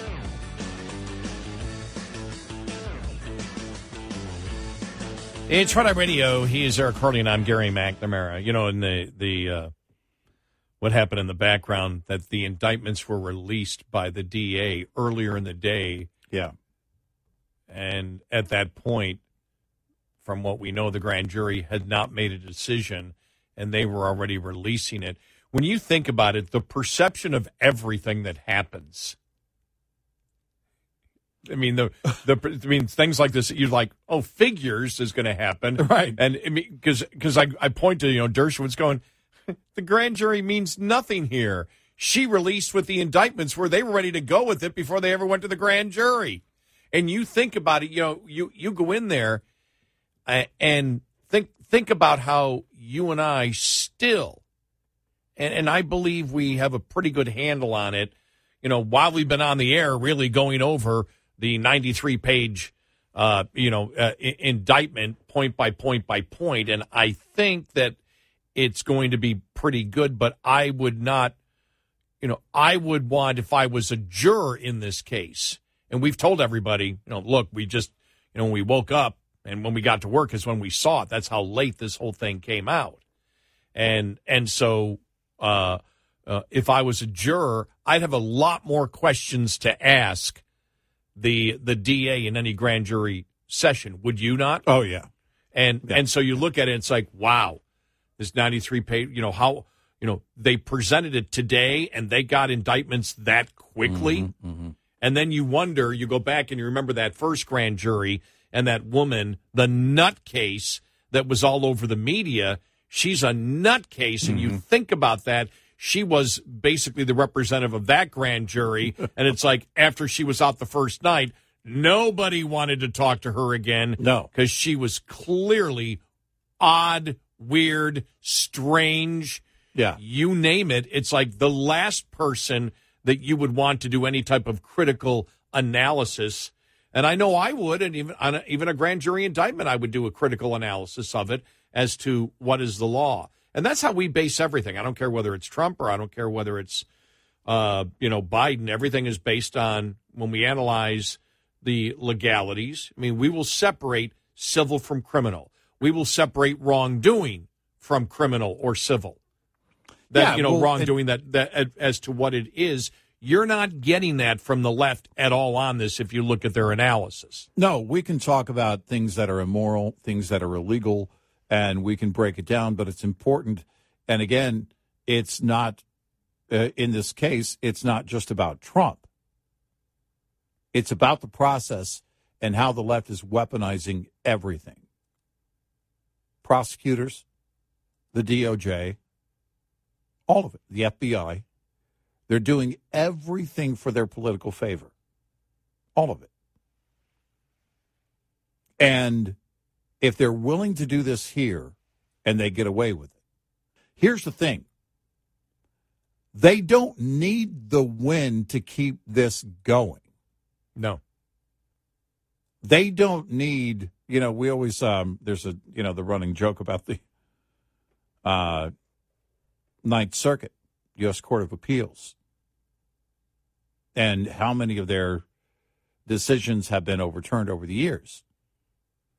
Well, it's not going to stop the makeup of that court. It's not going to stop what they do. And it doesn't matter whether it's the prosecutor in Georgia or Bragg or any of them. They see this is their political mission. They see it as why they were elected. And if they don't win, they don't win. They move on to the next one, and they'll keep trying it. And this is what they're willing to do. Throw it at anybody and everybody who's in the opposition. And it doesn't matter who you are. Doesn't matter how big you are. They'll come after you. And that's what this is all about. I mean, it's a clear demonstration of how willing they are to weaponize anything and everything, even in this setting. And that's the thing, is that because they don't need the victories, as soon as it's thrown out or they lose or whatever, they're on to the next one. Mm-hmm. Yeah, they don't care because, again, they're not DAs. They're political activists. Right. Any so way that they can stretch. Yeah, they don't care if they're reversed down the road. It's like, I'm a political activist dressed as a DA. Yeah. I don't need to win. My win is tying people up in court. Or winning elections. Yeah. Well, no, that's what I was saying. Winning elections. They believe they're elected to do that, and that it wins for their side. They believe that's why they were voted into office themselves. So they see that as the win. They don't care. You know, we've stated this before. When you look at the left and the mindset of the left today on so many issues where they're insane, but also in their non-belief of the Constitution. Mm-hmm. And we've talked about this many times when, they don't believe in the First Amendment. They don't, and they proudly proclaim it. I mean, there's not even a debate there. You can't have, if someone calls me up, well, no, they're not. Right. Well, you better not call, because we'll give you 10 different things that we have seen where they are against. Now, they believe in the First Amendment, but it's not the First Amendment of the Constitution of the United States. Yeah. It's the First Amendment that they have in their head. Mm-hmm. Yeah. And we've seen it everywhere, from wanting to control speech to mandating speech from the left. Right. And so, we know that. We know the Second Amendment they don't believe in. They don't believe in our bicameral legislature. They don't believe in the Senate. They don't believe that the Senate should exist. They believe that a few states should control the entire country, because that's where you would get, if the Senate did not exist, you would have a ton of states not wanting to be in the United States anymore. Mm-hmm. Because we've often, over the years, people have called up and said, this is going to lead to a civil war. It's going to lead to it. We went, no. Who are they going to fight? Who are they going to fight? Who are they going to fight? If you do, because this is never brought up by anybody when they talk about what would actually lead us to a silver war, a civil war. Well, that would be getting rid of the Senate. Yeah. Because where you create a civil war and where you would want states seceding is if they had the belief that they were not represented in the laws that are being made in the country, and if the Senate doesn't exist. And that's why you see so many, whether it's parliamentary governments or us with an executive branch, the three branches, the kind of bicameral legislature, where you have a House and you have a Senate, exist for a specific reason, understanding that you must have representation. People must believe that they are somehow represented in the larger government, especially when that larger government now has assumed much more power than the Founding Fathers ever wished for the federal government to have. The federal government was never supposed to be involved in everything that they're involved in. No. Yet they are. No. And so it's even more important at that point, and that's why you hear the Democrats will scream, we need to get rid of the Electoral College. We need to get rid of the Senate. And then it dies for a while, because they know they're not going to get that. Because if you don't have it, then states feel, well, wait a minute, we're Delaware. California, Texas, Illinois, New York, and Florida decide the election. Yeah. What we think doesn't matter at all. we actually get zero representation under that. And that's what causes us. What do you think caused the Civil War, our first Civil War? Mm-hmm. I'm talking about the Revolutionary War. Mm-hmm. Yeah. Taxation without representation was one of the biggest things driving that. Yep. That we had the 13 colonies didn't have a say in how the government collected their taxes. You just paid it. Yep. And so, and so when you have it there, why would anybody be surprised that DAs would be okay with acting like prosecutors in a banana republic? Let us go after the opposition candidate for president and throw as many charges as we possibly can, hoping that one sticks to destroy their possibility of winning the election. And it's been so obvious, as you and I said, I mean, when you looked at this afternoon, how that thing was leaked out, which gives everybody the impression, they already knew before they actually went, this is the only thing that they were headed in was, okay, here we go. We've released this, and then they pulled it back, have no explanation as to why it happened. Everything, the perception of everything right now in the federal government is about management rot. Yeah, it is. And law enforcement rot. And DA rot. Throw everything you possibly can to defeat the candidate, but don't do it at the ballot box. Well, and that will be the attempt, too. They'll find, okay, where is the strongest, right now, the strongest opposition that we face, in this case with the GOP. You find that candidate or two, and you go after them. It's not new. For example, in the state of Texas, we've seen. Yeah, we saw it with Rick Perry. We've seen Democrat DAs, go after Republicans. Yep, and ultimately drop the charges. They did Tom DeLay. They did too, and come up with bogus charges and go after the opposition. It's done and has been done in states. Has been done here in the state of Texas. So we're actually familiar with that. Yep, And so, but on the federal level, we've never seen anything like this at all in the history of the United States. And that has a heck of a lot of people worried, including long-held Democratic, the Democratic views and liberal views of a Dershowitz or a Jonathan Turley, who are looking at this in absolute horror. And they don't plan on voting for Trump. No. They plan on voting for the Democrat. And they look at this, they go, what the hell is going on in this country? And you even saw it after the Bragg. Even people on the left went, well, this may not be the strongest the day of that whole proceeding, everybody was like, we're not sure what happened here. What are the charges? What are the charges?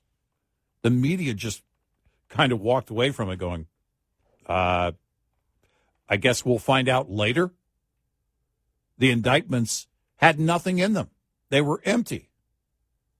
And this is exactly what you're seeing out of Georgia. Because what she's saying is challenging the election. There's the crime. Trying to overturn the results of the election. That's your crime. And anything you do toward that is part of the conspiracy. And she's throwing everything at it. 866-90-RED-EYE. Lines open for your calls. 866-90-RED-EYE on Red Eye Radio.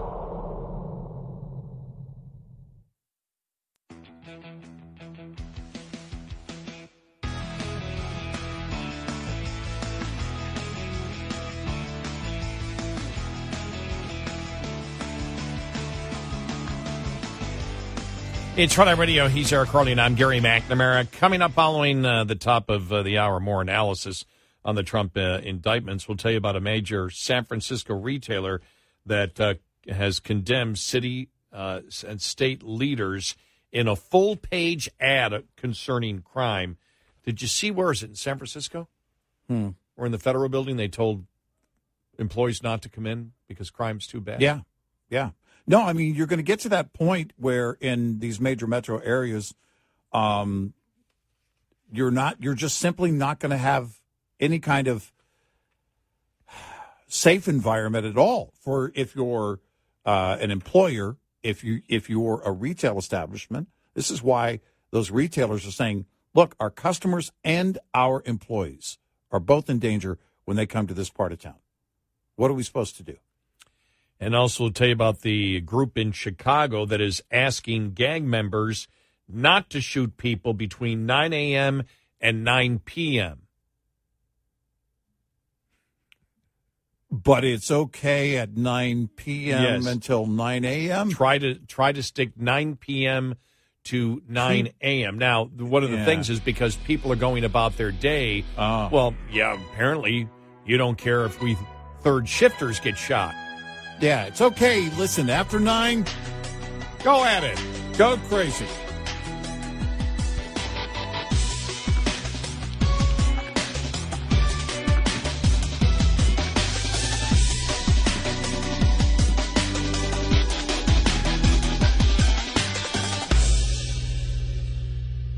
This is Red Eye Radio on Westwood.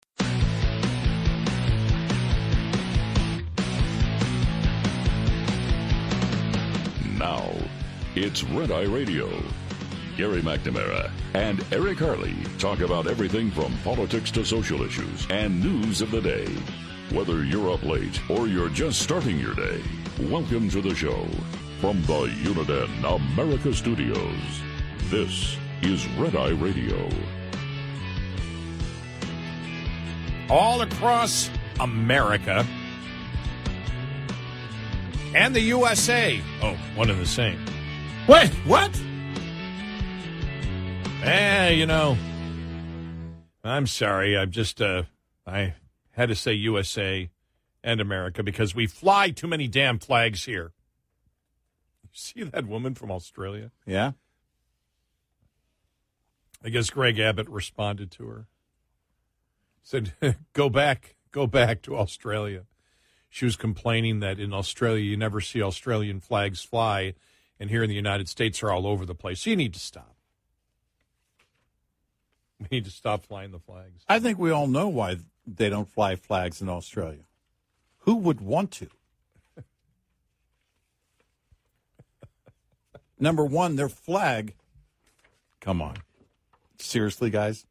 Are you even trying? Texas Governor Greg Abbott on Monday told an Australian woman complaining about too many American flags to go back to her country in response to a video that she posted to social media. TikTok user Mia Chloe, who goes by the username of Meander with Mia, often posts about traveling the world on a budget and no brain cells, according to her account page. In a video posted several days ago, she called out the abundance of American flags she observed in her travels to the United States. I'm just going to say it. There are too many American flags. They're on houses. They're on cars. Mm-hmm. Some are on couch cushions, she said. You're the only country I know that does this. I'm sorry, were you around during the 80s? Even American kids were wearing British flags on their shirts. They all wanted to be Def Leppard.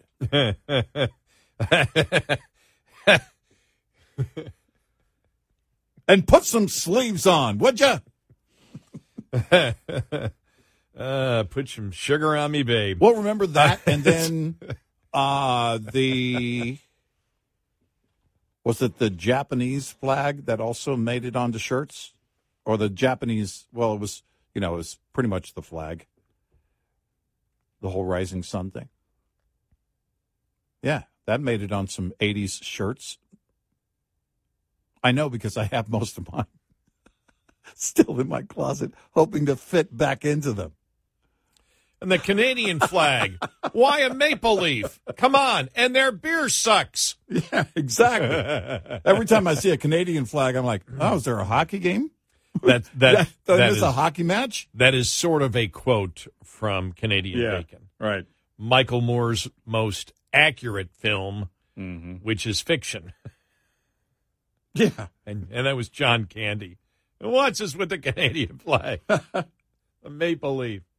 And their beers, and nobody, and that's the best part of that scene. They're at the hockey game, and John Candy is a sheriff from the United States, and he's with his friends, and they're just insulting Canada left and right. Yeah, right. About everything. And who wouldn't want to? And by the way, John Candy was a Canadian. Yeah, and so just blasting them and. Like, no reaction from the fans, nothing. And all of a sudden he goes, and their beer sucks. And the entire arena goes quiet. Hockey game starts. Hockey players come over the bench or pounding on Candy. I mean, that's Michael Moore once had it for a scene. Yeah. He produced a good scene in a movie. Exactly. I love it. So Abbott, responding to the video of the rant on Twitter, wrote, "Go back to Australia," along with 8 American flag emojis.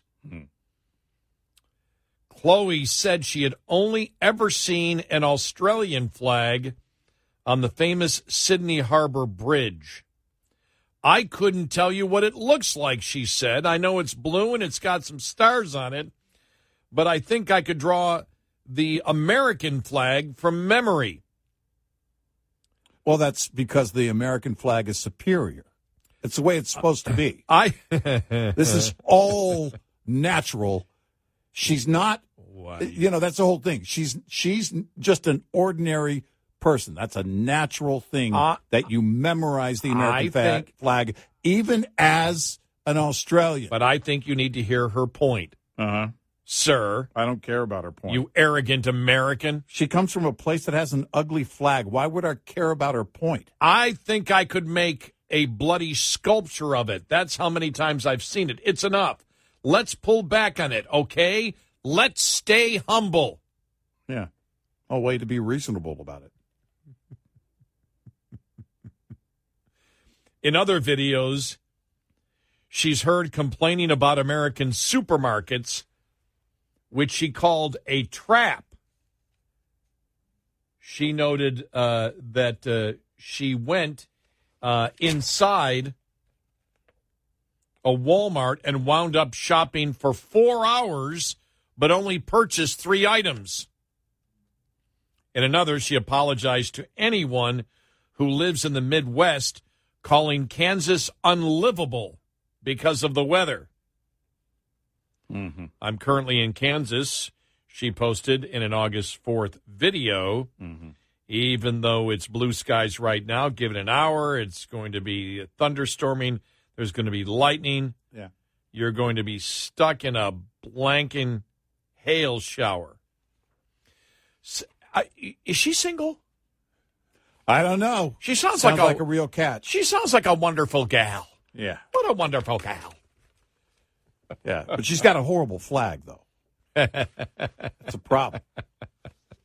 That's a real problem. Hey, what does your nation's flag look like? Oh, sorry. I'm going to hop off the international dating site. Now, come on. Let's not go after Australia too much. Remember, in all the World War II movies, they were the spotters in the islands. Remember? No, I love Australia. They were always Australian. They're very helpful in that regard. Their flag is horrible. They're very helpful as World War II spotters. Yeah. They give us a little bit of a lookout, and we're okay with that. They've got some pretty good wildlife. Some big sharks. Yeah. Very big sharks. Very big sharks. I mean, between Australia, they got some good bands, and in South Africa, I mean, it's like Great White Central. They got some really big bands. Oh yeah, sure. Yeah. AC/DC, the Bee Gees. Ice House, which are huge there. I mean, I love Ice House. It's great. Yeah. Just absolutely love that band. And they did the song that's becoming the anthem, really, of almost the anthem of Australia, which is Great Southern Land. Mm-hmm. Keith Urban, very talented. Keith Urban, yeah. Mm-hmm. Russell Crowe, mm-hmm. Who, by the way, speaking of Canada and hockey, made the worst ever hockey movie. Mm. What was it, Mystery Alaska?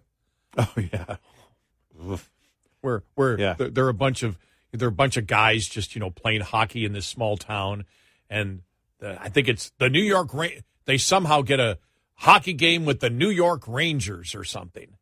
Yeah, it was the dumbest concept, and I can't remember. Did they tie? Did they whatever? I watched the movie because it was so bad. That's another thing, Australians. Don't make hockey movies. By the way, we were recently talking about Jaws, and if you did a remake. Yeah. To replace Shaw, his son, Ian. I'm going to show you a picture of him right now. That's his son. Oh, wow. Is he an actor? Yes, and he's playing his father in a play called The Shark is Broken, and it's about behind the scenes of the movie Jaws. It's a stage play. Now, the critics haven't been over the top great, and I forget the guy who was playing the chief, the actor who played Chief Brody, but I don't know. I don't know if it's a limited run or will be a limited run because nobody's going to see it. I have no idea how successful it is because it just opened. But it was the day we talked about it, the story came out. Wow. The Shark is Broken, which you remember the mechanical shark that they used. Mm-hmm. And then it came out years later. Oh, man, there were so many problems it kept with that. breaking. Yeah. And Shaw was actually very sick. He was running a high fever during much of the shooting, but some of those most memorable scenes, he was very sick. When he was sitting with what's the other actor's name? Roy Scheider?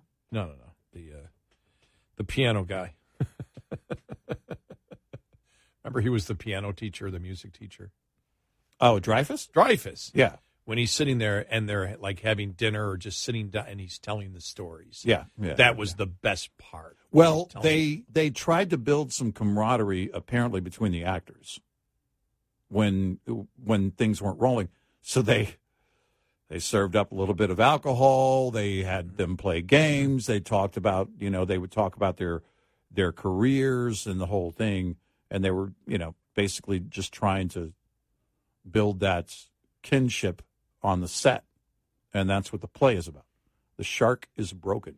Well, he could, when as soon as you showed me this face, he looks identical. You know why? Because his face, he could he could contort his face to squint his eyes. Well, okay. Like his father did. Yeah. So there you have it right there. There he is, Ian Shaw, dressed as his father was dressed. Wow. It's him. Wow. It's him. It's almost a clone. Yeah. All right.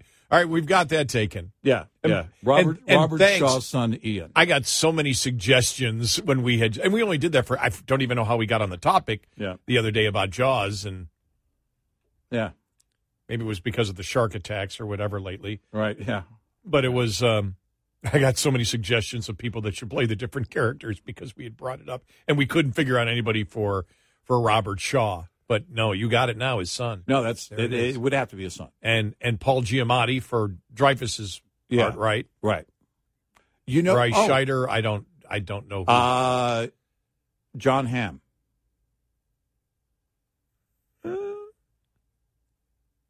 I think John Hamm could do it justice. Would Keanu Reeves have a place in this movie? Probably not. But Dreyfuss would have to do a cameo.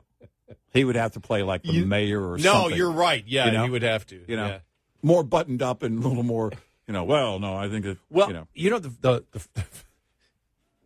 The funny thing about the Jaws is when I watch it, then it was like, Jaws 2 and Jaws 8 and whatever, but it was the people never got out of the water. It's like, get out of the water.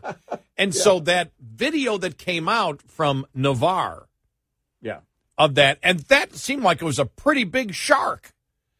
And the woman's there who's taking the video, and they're screaming, get out of the water. And it's like, they're not getting out of the water. And this big shark, the huge shark, there are people actually further out, and, than the shark, and the shark's going through, and they're actually, the shark is between them and the shoreline. And the beach, And she's screaming, they're not getting out.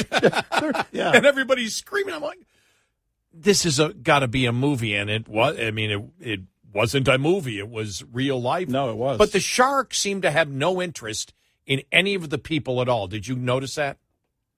Shark? No, it seemed to be chasing some bait.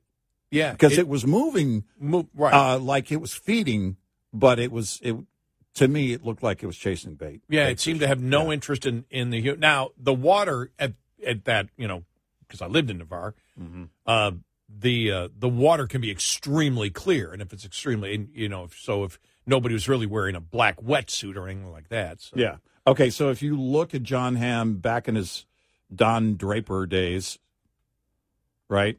All right, maybe, okay. Yeah, you put the sheriff's shirt on him, right?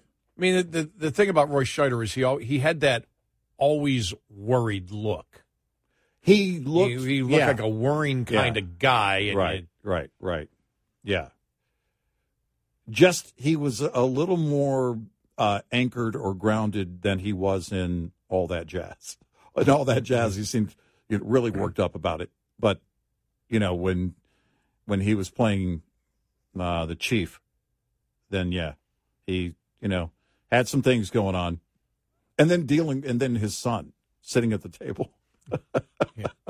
That was such a great movie. It really was. It really was. You think about it. It's the character developed. You were paying so much attention to the shark that it took you a while to realize that the character development was great. And, Dreyfuss was just great in his role, too. I thought he was. Right. Yeah. Because he was sort of neurotic in his own way. Yeah. Yeah.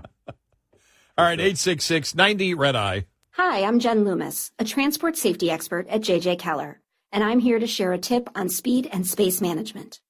Due to safety concerns, many motor carriers have policies that limit or prohibit the use of cruise control. If your motor carrier does allow you to use cruise control, you should only use it in good driving conditions during daylight hours and on roads that have light traffic, few curves or hills, and a consistent speed limit. Never use cruise control when operating in adverse driving conditions, including wet, icy, or slippery roads, during rush hour in heavy traffic or on congested highways, at night, or when you're tired or fatigued. During all of these driving scenarios, you want to be controlling and adjusting your speed as you drive instead of having to suddenly brake if you encounter an obstacle. In the case of a slippery road surface, you want to be able to slow your vehicle by not accelerating instead of using the brakes whenever possible. This tip was brought to you by JJ Keller and Associates. Visit us at jjkeller.com. Get in touch with Red Eye Radio, toll free at 866-90-RED-EYE.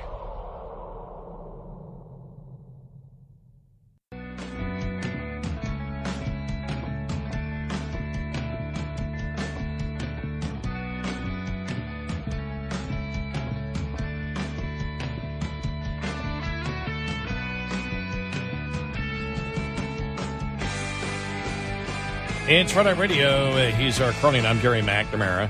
A new survey commissioned by the University of Chicago found that a stunning 30 million American adults say they believe the use of violence is okay if that's what it takes to stop former President Donald Trump from assuming the White House once again. Assuming the White House once again. Assuming. Being elected. Duly elected. Yes. Because that's the only way he gets back into the White House as president. Yes.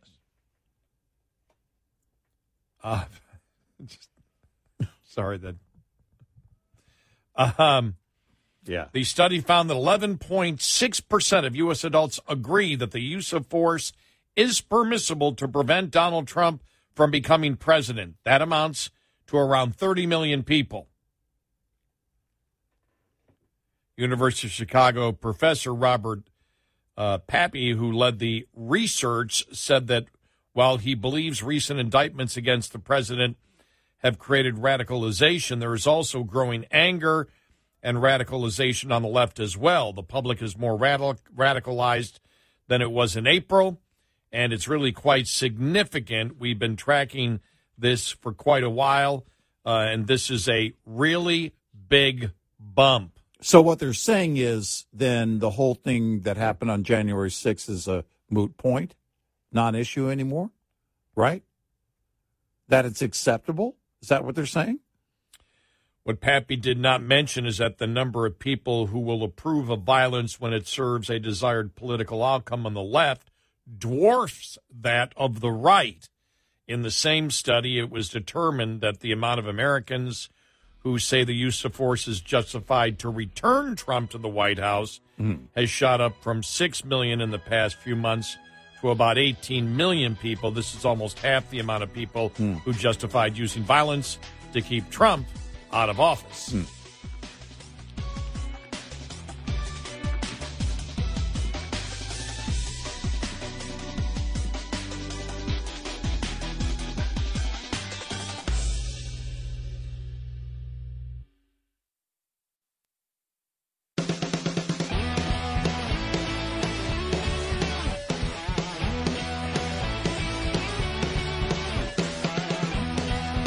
So good, you know you want to listen again with our podcast, available on our app and at RedEyeRadioShow.com.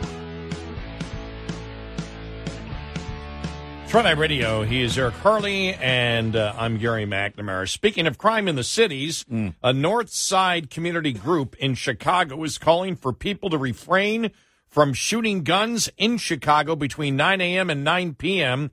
to reduce the risk of people not involved in high-risk activities.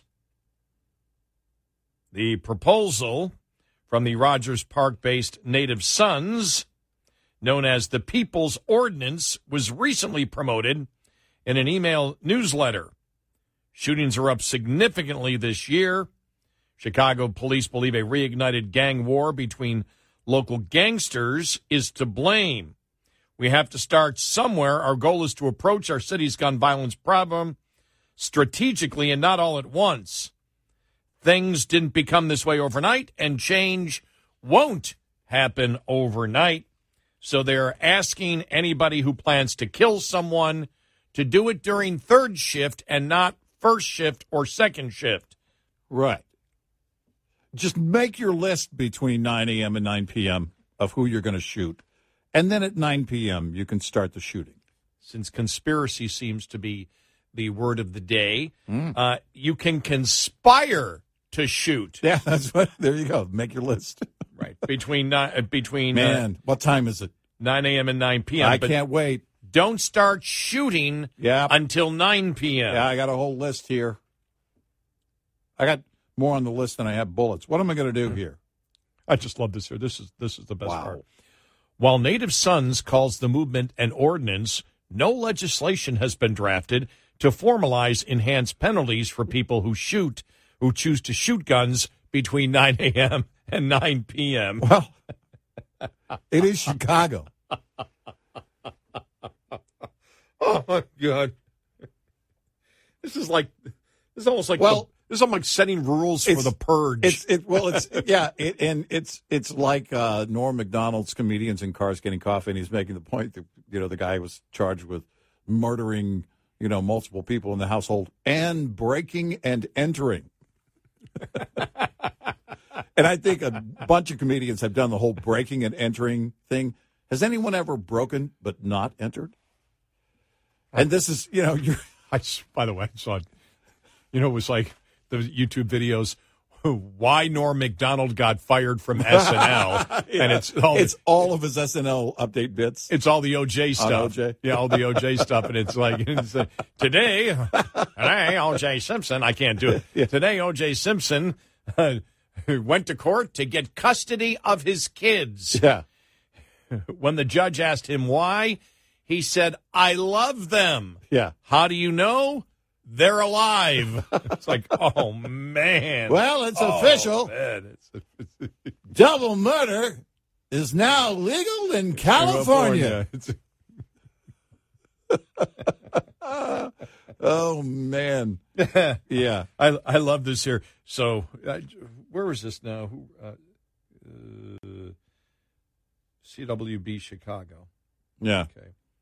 But I just love the fact that there's no legislation yet saying it's okay to kill somebody at midnight, but not at high. This takes out the whole high noon thing. Oh, yeah, sure. Yeah. You can't shoot anybody at high noon. Well, then what good is it? Got to wait till midnight. They're harder to see it after 9. I want to see legislators talking about the fact that we need more penalties for guns shot after 9 or before 9 p.m. And remember, in the fall, we set the clocks back. On that weekend, you get an extra hour of shooting. I mean, this is just so insane. It's another Norm Macdonald bit. Really is. You know that's what we thought. That's what we thought of. I mean, it really is. Oh, and a Brian Regan bit you can mix in, where they always say, "Well, crime doesn't pay." Well, how about just saying crime is wrong? Yeah, I was going to do the crime, but it doesn't pay that well.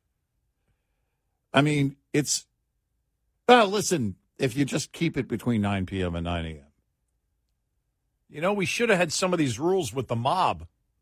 Yeah, right. Oh, it's a very complicated situation. No collecting the garbage between 9 a.m. and 9 p.m. You're going to take out the trash. Yeah, well, at some point, you just give in. Well, I don't know, but if that's the case and the criminals abide by that, I'm going to happy hour, but making sure I'm home by 8. That's the thing. Final call. It's only 8 o'clock. Yeah, we know. The Purge starts in another hour. Yeah. Was that the name of the movie? Yeah. Like the Purge? Was it The Purge where the government gave the you could do whatever you wanted? Yeah. For like one day, do anything. Yeah. Anything and everything was legal. Or as we call it, Portland. When that movie came out, I said, what a dumb concept. I don't know, but it seemed to have come out before, everything went absolutely crazy, where I can look at The Purge and go, well, it's sort of being allowed in some places, is it not? Yeah, we call it Portland. Well, or San Francisco. Here it is. Yeah. Major San Francisco retailer condemns city and state leaders in full-page ad. Abject disregard for civilized conduct. The owner of a historic San Francisco luxury department store called out city and state leadership for the area's, quote, unlivable conditions on Sunday. In a full-page ad published in the San Francisco Chronicle on Sunday, Gump's CEO, John Chassis, penned an open letter calling for their destructive and failed public policies to be abandoned. You think about it, they've almost, in Portland and places like San Francisco and Chicago, they've almost legalized a purge. It's getting pretty close. An open letter to the governor, the governor, Governor Newsom, Mayor Breed, and the San Francisco Board of Supervisors. Gump's has been a San Francisco icon for more than 165 years. Today, as we prepare for our 166th holiday season, we fear this may be our last because of the profound erosion of the city's current conditions. San Francisco now suffers from the tyranny of the minority. behavior and actions of a few that jeopardize the livelihood of the many. The ramifications of COVID policies advising people to abandon their offices are only the beginning to be understood. Equally devastating has been the litany of destructive San Francisco strategies, including allowing the homeless to occupy our sidewalks, to openly distribute and use illegal drugs, to harass the public, and to defile the city's streets. Such abject disregard for civilized conduct makes San Francisco unlivable to its residents and unsafe to our employees and unwelcoming to visitors from around the world. Wow. Well, there's another warning. Yeah. Yeah, there you have it. You know, it's only getting worse. Tell me what the liberal leaders of these cities are going to propose. What? Harder on crime? Bail reform in the opposite direction to get back to putting people behind bars for a long time when they commit violent crimes? Are they proposing that? Anybody even talking about that? No. Well, I saw another story yesterday about D.C. and, you know, some of the members of the city council who are all for defund the police are now like, we need the National Guard in. Yeah. What did you think was going to happen? Well, maybe their rally cry should be defund the police, fund the soldiers. Yeah. To police our street. Right. Well, they were calling them stormtroopers when federal officers went into, or federal agents went into areas during the riots. Remember that? In Portland, yeah. I remember that especially. Remember they went to... Yep. They're stormtroopers. Yeah. So now they're calling for them in D.C. Think about it. Well, they're calling for the National Guard in D.C. Mm-hmm. They called for the National Guard in Buffalo to provide security for the hotels that have migrants. Right. Now there is, and that started to become a bigger story yesterday. Right. The whole Buffalo thing, because it should be a story, because they just said, "Look, we're done." The screaming and yelling of Mayor Adams. There was I forgot who wrote the op-ed piece saying, "You're not going to get any help. Biden is not going to. He's just not going to bring it up on a national level. This is your problem. He's not going to lose New York State. No. So he's not going to expend any capital, because if he brings it up that Congress must pass billions of dollars because migrants are destroying the city, that's not Biden's narrative. No. Biden's narrative is there is no problem. Everything is fine. And Democrats are screaming, you got to help us solve this problem. And he's like, there isn't any problem. No.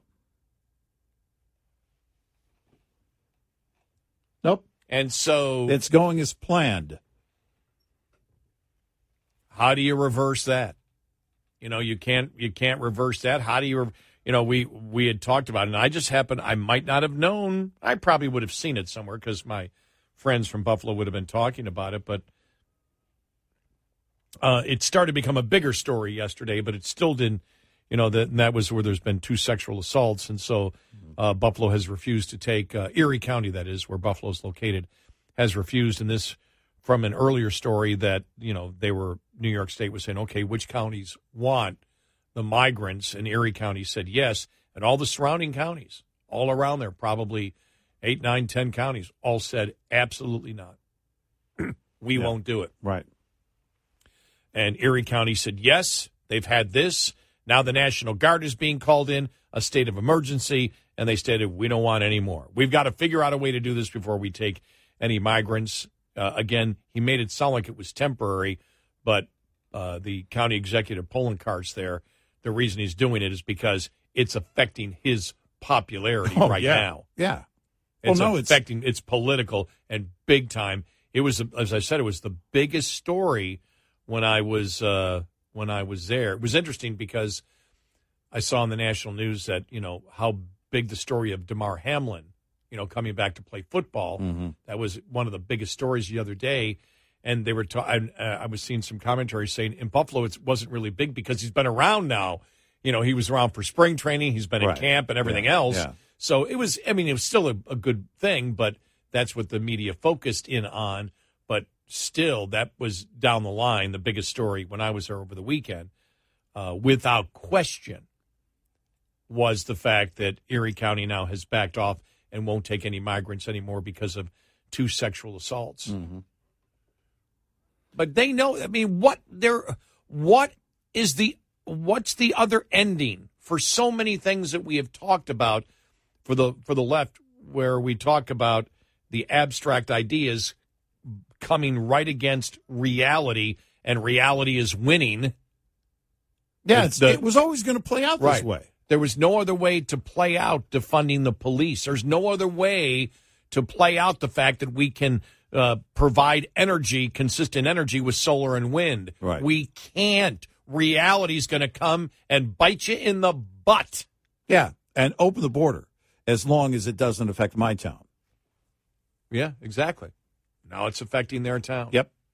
866-90-RED-EYE. We'll be right back with more Red Eye Radio with Eric Harley and Gary McNamara.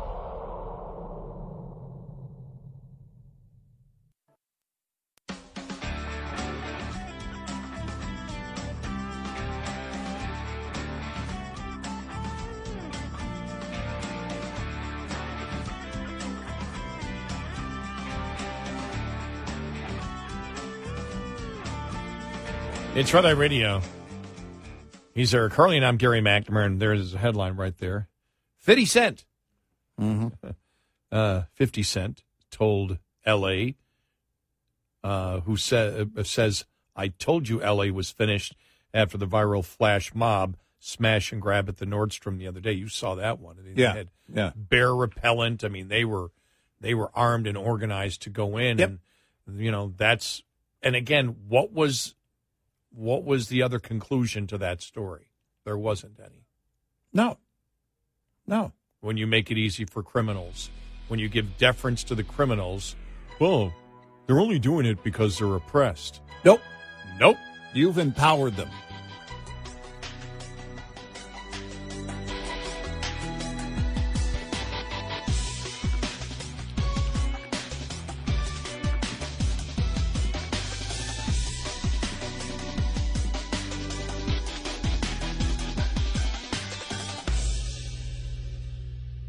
This is Red Eye Radio on Westwood One. Welcome to Talkville, the ultimate Smallville rewatch podcast. Guest star Sarah Carter as Alicia Baker, although I didn't really work with her a lot. But Tom did, and they had some real big smoochy scenes. Yeah. Can we talk about that? Could there be any more sex? What was a 3-page makeout scene that just kept going? Good Lord, we get it. They have chemistry. Jump in now or catch up on any of the past seasons of Talkville on YouTube or wherever you listen. John brings his skewed sense of humor. Jeff brings tips to cut strokes off your next round. Together, it's those weekend golf guys. They'll pay a lot of money to PXG and Titleist and Callaway and on and on and on, right? How many yards do you think you're going to pick up with that extra driver? I think I can get an extra 5 to 10. What if I give you 15 to 20? Can you pay me more? Jeff Smith teaches on the sliding scale. Those Weekend Golf Guys, the podcast, part of the Believe Network. Just search BLEAV on YouTube or wherever you listen.